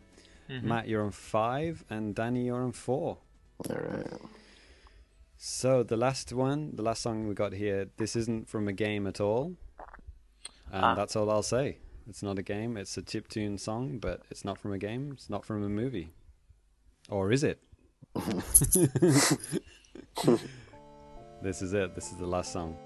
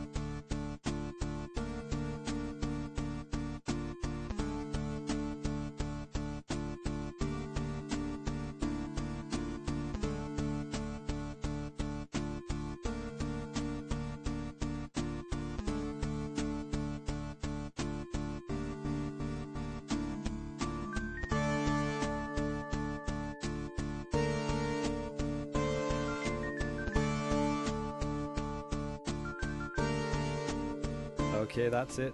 That's it, gentlemen. Can I have your answers? Oh, Matt, you just gave me last minute answer. Yes. I should have gotten that one. You get 1 point for that, Matt. Alright. And Danny, you got it perfect. You got the artist and the track. 2 points for you. You should give me 3 points for that. And Dan, you have no answer? I have no idea. Okay.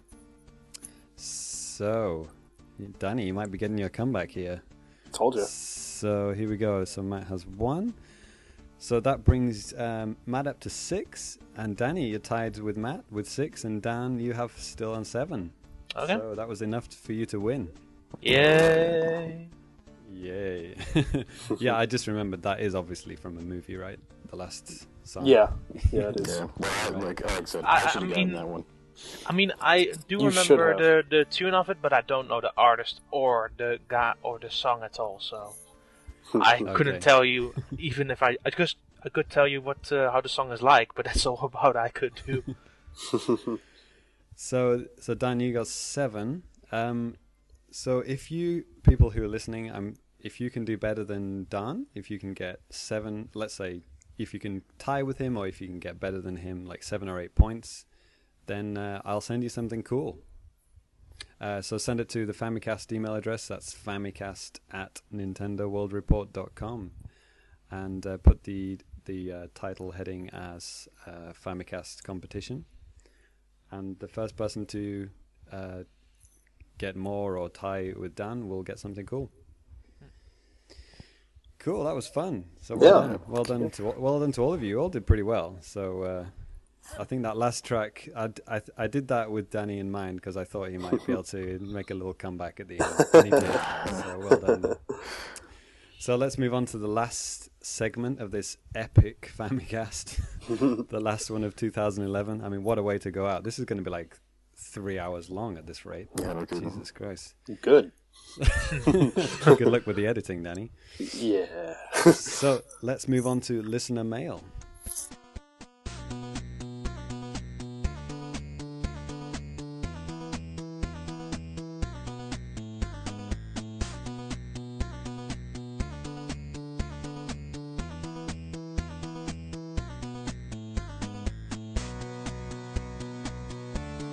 Matt, could you read the first letter for us? From the forums, ooh boy. I have a question for the next podcast. Admittedly, it's not game related. With the majority of nuclear power plants offline, how has it impacted on your daily life, especially during the summer? What kind of issues are going to pop up coming into autumn and winter? I've seen some of the more quirky inventions, like a shirt with battery-powered computer fans installed in them, and businesses allowing the staff to go more casual in account of the heat.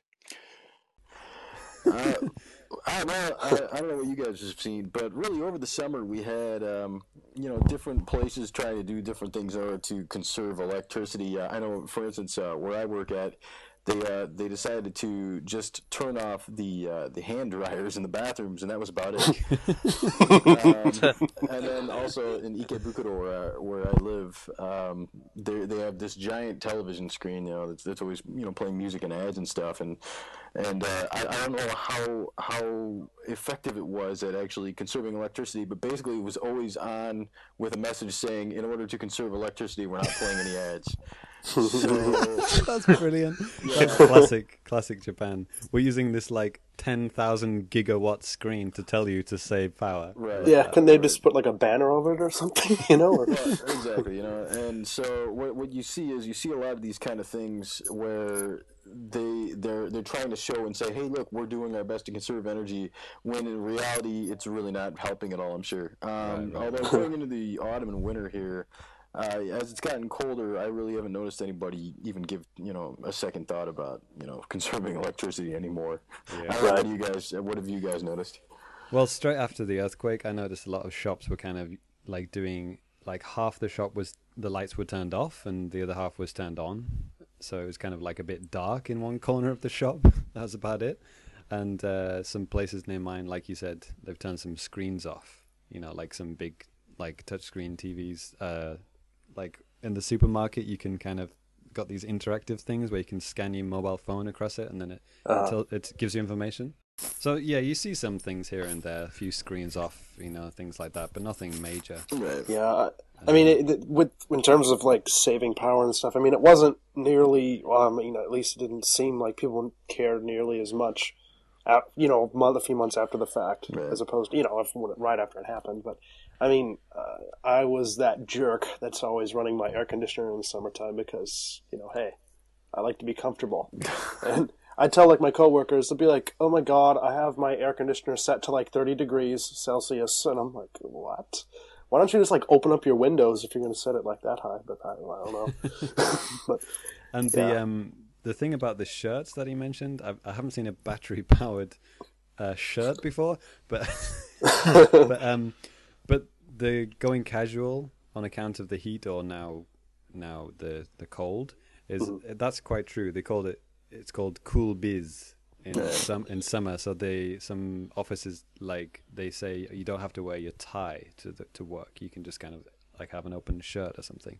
Well, and so you guys are both, James and Danny, you guys are English teachers, right? So did you guys have any did anybody say anything like, yeah, go ahead and wear kind of dress down so that we don't have to spend as much on air conditioning, or? Well, I don't know. Not for myself, but I know for a fact that Danny wore a mankini to work, right? Well, yeah, that's every day. That was in summer. I don't know about winter. Yeah, that too. It doesn't matter. Anytime. It's a good time for it. No, it's pretty casual where I work, so I just wore shorts in summer anyway. Wow, I can't do that. I mean, I don't know. I just wear dress slacks and a shirt. Obviously a shirt, a dress shirt, and a mankini, underneath for times when you need it. But yeah, I don't know. I didn't really change my outfit or anything like that. It's okay. Yeah. So the general answer is some small changes, but not really that much. Yeah, not as much as you'd expect or hope. Exactly. Okay, so the next one is from Mike Corbett, by email, and he's asking about Animal Crossing. He said, "What do you think the reason for the Animal Crossing 3DS game delay is, and how big of a deal is Animal Crossing in Japan? Of course, it's a niche game, but he's heard that Japan loves it." And before you guys answer, I got an answer from Minoru, our Japanese Japan correspondent, and he did a little bit of research to this answer, and he thought that perhaps Nintendo is waiting until the user base of the 3DS is getting to a certain level, especially the casuals, for it to reach a certain level, and then to release the game. Or maybe it's to even implement some connectivity with the Wii U version, which would be cool. So he did a little bit of research here. Animal Crossing, the DS version, sold 5.1 million in Japan alone. Man. Which is the same as Pokemon Black and White, or even Brain Age. So that outnumbers all the Wii games, and it even outnumbers some of the Monster Hunter games on PSP. And even Dragon Quest 9. So yeah, it's pretty huge. God, you're telling me that Animal Crossing on DS actually outsold Dragon Quest 9? Yeah. Wow. And the Wii version of Animal Crossing only sold 1.2, but that still outsold Monster Hunter on the Wii, and even Galaxy on the Wii. So yeah, even the shitty Wii version did well. To be really honest with you, I think they realized after the Wii version they need to do a better bang-up job for the next handheld one. God, I hope so.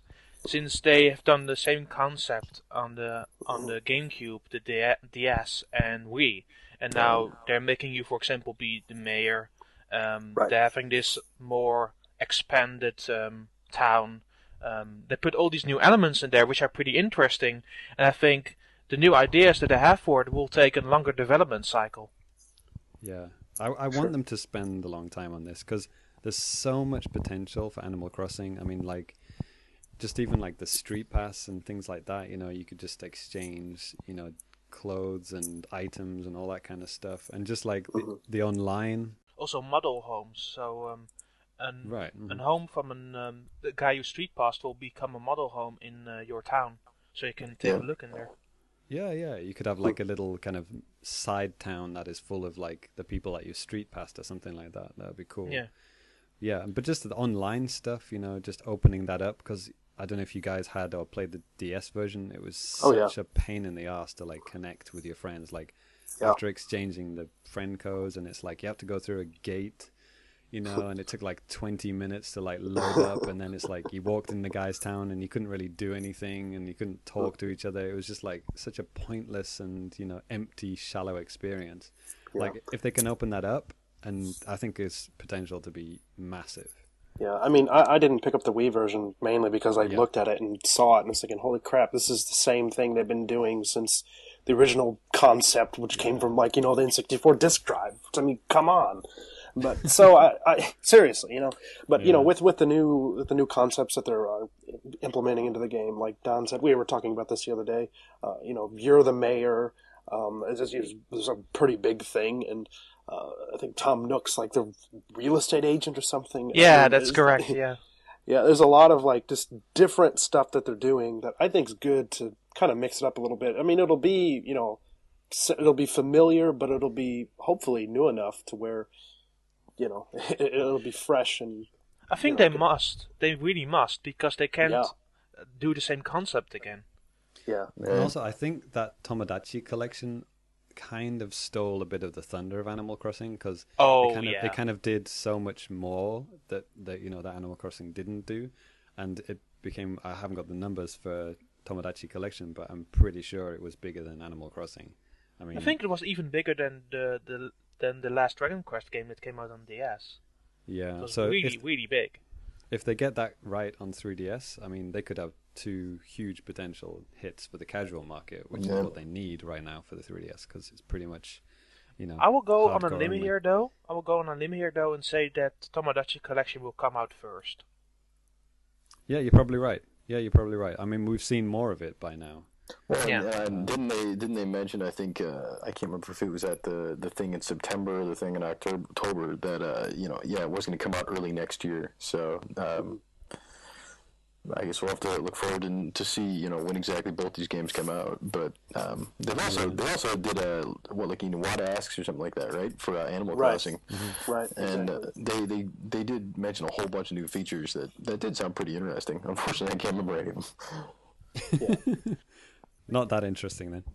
I think there was also now an English version of a developer thing is now available in English, so people can watch that.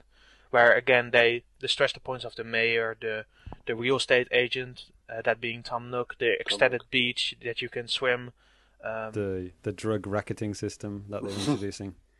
Yeah, the triads. Yeah. Well, you can have pants and shirts, and guys can wear dresses if you want to. So. Cool.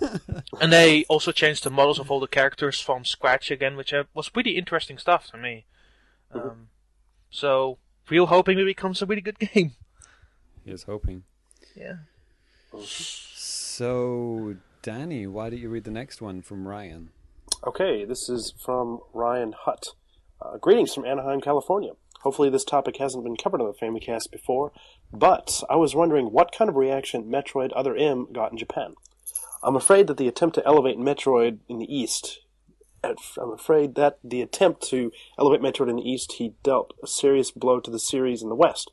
How did Japanese gamers react to the game? Anyways, thanks for the great podcast. He said, I've been to Japan once before, but only got a small taste of the great country, and I want more. When I listen to the Famicast, I feel like I'm back. Keep up the great work. Well, thanks a lot, Ryan. I think actually a couple of months ago on RFN, they actually kind of addressed this a bit, and when Other M came out, I don't think I was actually in Japan, and I don't remember even really reading too much about Japanese perception of the game in general or anything like that. Well, the whole concept of Other M is to please the Japanese gamers who don't even like Metroid, which is just bizarre to me. It's like they made all these changes. So like none of the guys in the West liked it, and the Japanese don't like it anyway. So nobody likes it in the end. It's kind of. I think it did. I think it didn't make the big splash they were expecting in Japan. Yeah, I guess they wanted it to be a bridged game or whatever. They wanted it to be, it's like they simplified it, made it NES style controls or whatever, hoping that people might pick it up on nostalgia value, but it didn't work. Yeah, I can't speak to how successful it was in Japan. All I know is that actually the guy that cuts my hair, he was apparently a big Metroid fan. So he talked to me a couple weeks ago and he's like, "Oh yeah, I picked up Metroid." He seemed to be enjoying it. So I guess there are Japanese gamers out there that enjoy Metroid Other M one way or the other. And ironically, that was right about the same time that I picked it up and then proceeded to play through it. But yeah, unfortunately, so I can't really answer the question as to how well it was received in Japan. Well, probably didn't do that well.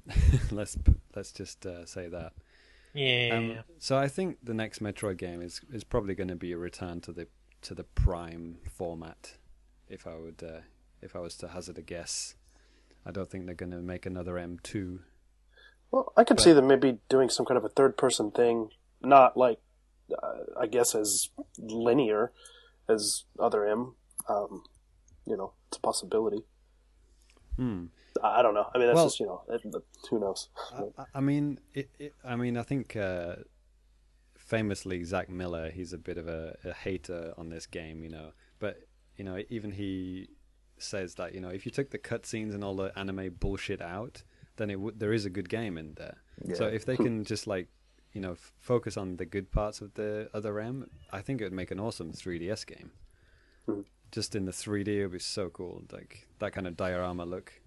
It did feel pretty linear, didn't it? But I mean, other than that, it did seem like pretty enjoyable Metroid, 2D style Metroid gameplay for the most part. It was a shame that you couldn't really go anywhere you wanted to until the very end. Suddenly, at the very end, everything was unlocked pretty much, and you could do whatever you want. But for me, it's weird that in recent times Sakamoto hasn't said a thing about Metroid, and the only person who really talked about it is Tanabe from Nintendo. That kind of worries me, because is Sakamoto not the franchise leader of Metroid? Right.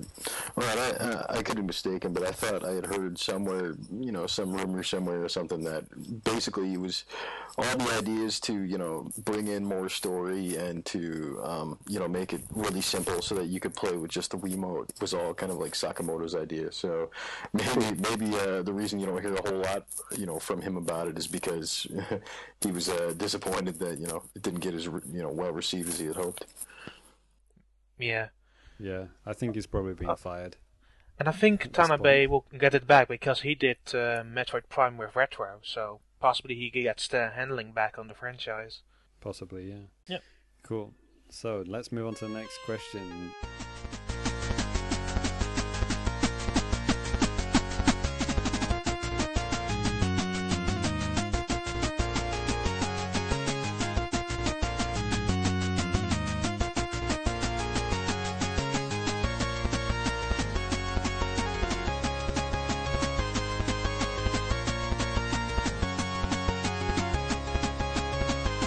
Daan, could you read the letter from Chris? Sure. Hey guys, first off, I love hearing news and events from Japan. I'm always keep up with releases in the States, but it's a nice chance to hear about Japan. Keep up the good work. And secondly, I have a general question. Living in the States is kind of difficult for common gamers to go to big gaming-related events. We have conventions such as E3 and PAX, but not as many people can get around to these. What other advantages than Super Potato and TGS do you have? Or feel would you never have a similar experience to anywhere besides Japan? Chris. One of the big things is that we can actually street pass, right? I'd say that's a pretty big advantage. Yeah, we said that yesterday, or the first part of the podcast. Yeah. And then the listeners. Other thing is it's just incredible just how you can go to so many different stores and you can pick up used games, and you can get really nice used games for cheap, but also you can get classic games. You can find Super Famicom and Famicom games, and that's always really impressed me. That aside from just Super Potato, you can go to book offs, right, where they sell used books, and you can pick up just all kinds of great classic games. I've picked up some really awesome Game Boy and Game Boy Color games even within the last year. I got both of the Zelda games on Game Boy Color. I can't think of what they're called in English right now. Oracle of Ages and Oracle of Seasons. Yeah, Yes. those two. Yeah. Mhm. So I mean, I was stoked because those were the only two Zelda games I had never bought up until that point, and the fact that I could just go to the bookstore, down the road and find it, I was shocked. It was great. Oh yeah. And I touched on this before in like one of the previous episodes, and yeah, I think the used game market here in Japan is absolutely amazing. I mean, you don't have to go to just only Super Potato to get this stuff. I mean, like you said, you can just go to like bookstores and stuff like that here, or just places that are, you could just find so much great retro stuff. It is absolutely amazing. Yeah, and usually fairly priced and in great shape. So yeah, that's true. Book off, Danny. Book off. That's another thing as a kind of gaming geek is that they have those capsule toy machines everywhere, right? And lots of times you can find capsule toy machines with some cool Nintendo merchandise in there, like plenty of new Super Mario Brothers stuff, or like Mario Kart stuff. You see a lot of. Tell me about it. I got a whole box full of that stuff. Cool. Yeah, I can't resist. If anything Mario related, got to do it. Okay, then. So let's move on to the next question. Now, this is a follow-up from the onsen question. This is from Mr. Shannon, the now infamous question, which which somehow bled into the live episode and then became a massive hit, seemingly. I don't know why, but anyway. So he says, "Hey guys, great show as always. Thank you for reading my question. Although he was a bit surprised that we laughed so hard at it and didn't win anything. Well, since then we have rectified that situation, and Danny, I believe you have sent him something." Yes, and actually he just contacted me the other day, and he had received it. I think I'd sent him like a Rhythm Thief tote bag, the Revelations soundtrack, and I think like a Revelations postcard that I got from TGS. So cool. Nice. Some cool stuff. So yeah. Sorry for laughing so heartily at your question, because it just it made us laugh at the time, but yeah. I thought it was awesome. I loved it. It made the live show very interesting. I mean, I sent out this promise on Twitter, like I said, if we reach the amount needed to get to the Famicast live hour, I will talk about onsen stories. And then little did I know that would fuel the fire for people wanting to donate. I did think whatever works, right? So yeah, thanks for that. So yeah, his question continues. He says, as far as subtitles versus dubbing, which is what we talked about in the previous episode, he said the only games that he has played that have been subbed for a US release, like Japanese games coming to the US, are the Guilty Gear fighting games. All the ones that he's played have got total Japanese voiceovers with English subtitles. However, there are some games that have done an amazing job at dubbing, Disgaea and Grim Grimoire, were to name a couple, where the dubbing was so good that he didn't even miss the Japanese audio, even though in the Grim Grimoire game there was an option to switch audio tracks. Yeah, so have you guys played any games where you prefer the Japanese over the English? The audio track? I think in recent examples I have the English version of Xenoblade, and I never went to the English voice acting. All right. So they've got dual tracks on that as well? Yeah, they have English and Japanese voice acting. Yeah. And I tried it a little bit at an event, and I was like, this seems okay. And I've just said, nah, I'm going with the Japanese one. That's usually how I go with games like Fragile Dreams, which also came out in Europe. I also went with Japanese voice acting because the American voices were terrible. But the thing is, with games that are like a bit sadistic, like Disgaea, I like to pick the English voice acting because I know it will be fun. So for me, it's a very situation-based thing. But most of the time, I do choose the Japanese voice acting. Well, I know there's a lot of Japanophiles who, they would refuse to listen to the English just for the sake of having it in Japanese. But, it's not always the case that the Japanese is better. No. But, in some cases it is. I mean, with Xenoblade, I heard those voice acting, and it's all British voice actors. And it's not bad. It's for me, you it need kind to of have grated. a certain taste for it. I mean, before Danny says something mildly racist against British people, as he does in every I've episode. never done that. Okay, maybe once or twice, but it's mainly against you. But that's okay. I can say, with authority that they are pretty terrible. Okay. I don't think they were terrible. I just annoying. It's just something I wasn't necessarily interested in. It gave a lot of game a lot of voice and color, but in the end, I like to play the game how it was intended with Japanese voice acting. Yeah. I think in that case, I would agree with you, Dan. I think I would go for the Japanese one. I remember whenever I got Sonic and the Secret Rings on the Wii, back in early 2007, and at the time, I think I had just been studying Japanese for not even half a year. So cool, I could do the Japanese voices on here. Awesome. It's listening to Sonic in Japanese, and you could pretty much on so many, a lot of different Sonic games, even from Sonic Adventure on the Dreamcast. You can flip on the Japanese audio, and I think you can still do it to this very day. You can still do it in Sonic Colors and Sonic Generations, which are good Sonic games, and you can still use the Japanese option. Cool. Yeah. So there you go. How does Sonic sound in Japanese? Less annoying, or just no? The new voice actor for America for Roger Craig Smith is actually pretty damn good. Who did Colors and Generations, but the Japanese voice actor, if you now compare it to Roger sounds now a lot better, and that wasn't the case with the previous voice actor. I can't remember his name. I just remember him. Let's get down, from Dreamcast and stuff like that. He was annoying as hell. Yeah.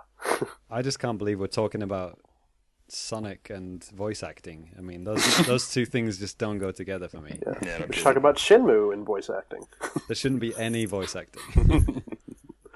But I think they do a better bang up job of it right now with Sonic. They know what to do. They do see their mistakes. Mm-hmm. And I think both the voice acting cast are at this point so solid that there's nothing to change really about them anymore. Sure. And the gameplay is also getting better, so that's a good thing. I dread the day when the next Mario game is fully voice acted. Oh, don't remind me of Super Mario Sunshine. God, can you just imagine it? Or what was it, Hotel Mario on the CDI? Oh my God. Was that Charles Martinet? No, there was another voice actor. I mean, Charles Martinet, he'd love to do a full game, fully voice acted game with Mario. He would go nuts, wouldn't he? He'd be going mental.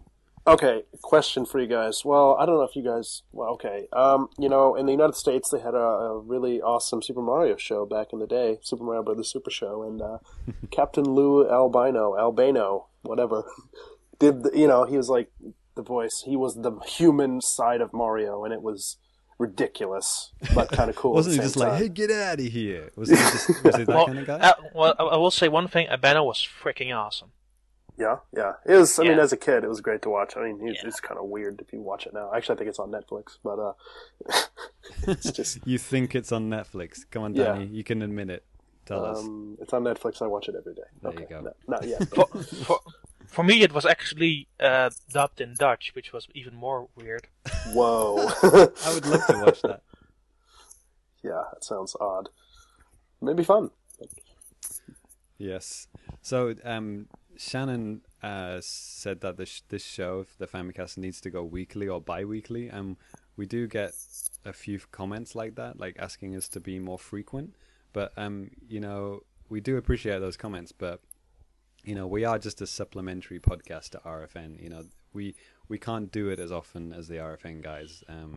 It usually turns out to be once a month if we can. So we hope you guys are just happy with that. That's the best we can do. Our schedules are pretty packed, and I've got lots of let's say lots of responsibilities. So let's hope you can be satisfied with that, and especially this massive edition that we're doing for you today. Yes. So please to enjoy. So let's wrap this up with the last question. Danny, why do you read this one out? Last one. Sure. Adolf Vega writes, first of all, what do you think about PETA's attack on Nintendo Super Mario? Second, have you ever seen any tanuki fur coats? And third, have you seen a real living tanuki in the wild? Can you tell me more about Tanuki folklore and Japanese history with the animal? And again, this is from Adolf Vega from Arlington, Texas. I remember when I first, saw this news about PETA and, this whole thing with the Tanukis and all of that. I don't know. I didn't really know what to think, to be perfectly honest. But I don't know. I thought it was pretty ridiculous. So the first part, I don't want to talk about the PETA thing anymore. It's been talked to death, and I just don't want to give them any more publicity. Go ahead. Can say it in one word: bombshell. Bombshell. Bombshell. I found it a freaking bombshell that PETA does all this work and then say, it was a joke. Yeah, that was a bit odd, wasn't it? Yeah. That's stupid. I just called it a bombshell. So let's answer this. Have you seen any tanuki fur coats? Of course not. Japanese people do not kill tanukis. They're a precious and rare animal. They don't go around killing tanukis. That's just, I don't know where the hell Peter got that from. What are they smoking to think that? And the third question: have you seen a real living tanuki? I don't know about you guys, but I have. Oh, cool. And I didn't actually realize it was a tanuki until much later. One of the first few months I was in Japan, I went to Hakone. Nice. It's on the Itonoma Terebi 3DS. Well, it channel, was. right? No, it's not. It was. Yeah, you could see parts of Hakone in 3D. So I was there, and it was in a hotel near the lake, and the restaurant in the hotel kind of overlooks a forest, and it's kind of like partially illuminated. So you're sitting down, you're eating dinner, and you can look out onto the lake and onto the forest. And nice. This little animal came out, and I thought it was a raccoon. And we don't have raccoons or tanukis in the UK, so it was kind of like I didn't really know what it was, and I kind of guessed it was a raccoon. And then much later on, I found out that it was actually a raccoon dog or a tanuki. Cool. So yeah, that was pretty cool to see that. And I don't know about the history and the folklore. I don't know. Maybe Matt, you know a little bit more about that. Well, not enough. But so the tanuki is just supposed to be, this animal that liked to play tricks on people, from what I understand. And so, it also had these magical powers that it could transform. And so it would, transform into different things and play tricks on people, from what I understand. And then, you tend to see these tanuki statues outside of different stores and restaurants and what have you, especially as you go out into the suburbs. Yeah, and they do wear a red handkerchief. Some of the shop owners tie a red handkerchief around their necks. Yep. So, and in 3D Land, you do see that, right? In the special world, he has the red handkerchief around his neck. Yep. So, yeah. It's cool. It's cool when folklore or something like that kind of bleeds into gaming culture and stuff. Yeah. When you recognize it, it would go over the heads of most people, but when you recognize where it comes from, it's pretty cool to that kind of stuff's always really fun. Yeah. It was really fun finding out, what was it, when they did Looking at What Ask or something for the Star Fox 64 on 3DS recently, right? Where they basically explained that, the way they came up with Fox as the main character there was because there was a shrine over by Nintendo that, had something to do with foxes. I'm paraphrasing horribly, but... Yeah, well, a lot of them feature foxes, don't they? The guardians of several kinds of temple. I don't know if it's a temple or a shrine. I don't know the difference. But, yeah, good call. You see them. Yeah, and if you played Muramasa, something like that, you can see a lot of that kind of folklore stuff in there. Cool. And, as well as foxes with large breasts, which I've never seen. Huh. I have to look for that. Yeah. I've looked, but... Never seen that. No, another fun game franchise that has a lot of that stuff is Goemon, right? Yeah. Those have a lot of really cool stuff, too. Yeah. Did you see the huge robots smashing through Tokyo the other day? just like Goemon. Actually, I was asleep at the time. Oh, well.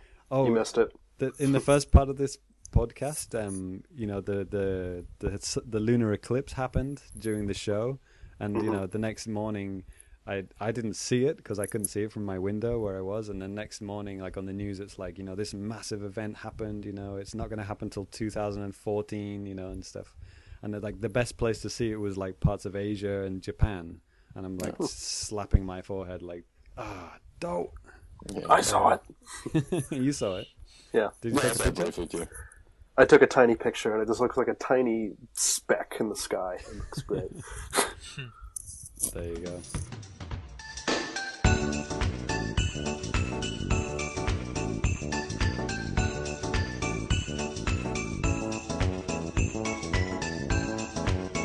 So that about wraps up the episode. Yeah. So, let's finish it up by giving out our Twitter handles, if you do so, please. Mine is, as always, and always will be, FamiComplicated.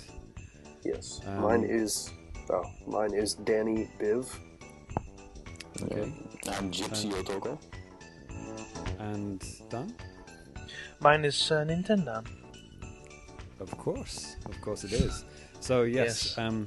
That was a pretty epic show, guys. That was quite long. Actually, I want to give in a little secret, because people say, is my name related to Nintendo? Not at all, because Nintendo is actually related to a character of Earthbound, or Mother. Alright. Alright. So, and I was very lazy at the time back in 2006, so I couldn't find anything else because the name was already taken, so I put Dan behind it. It worked out pretty well. Yeah, very cool. That's cool. So yeah, as always, please rate RFN in iTunes. That would help those guys out. I mean, if you like the Famicast and you like RFN, then give them a review, give us a review, and it'll help other people find the podcast on iTunes, because the rating goes up and people see it when they type in Nintendo. And you had a little sampling of Radio Trivia, my kind of small attempt at it, but if you want to listen to the proper, professionally produced version of that, Radio Trivia with TYP, he does an episode every couple of weeks or so. Not so much recently, but hasn't had one in a while, but there is one on now with James Jones, so check that out. And yes, and always Connectivity, which is every week. You can hear all sorts of people on that and talk about more recent stuff and all the news and everything. So, thank you, Danny. Yes. And thank you, Matt. Thank you, buddy. And Dan, thank you for joining us. Thank you. That was the longest episode of the Famicast ever. Goodbye.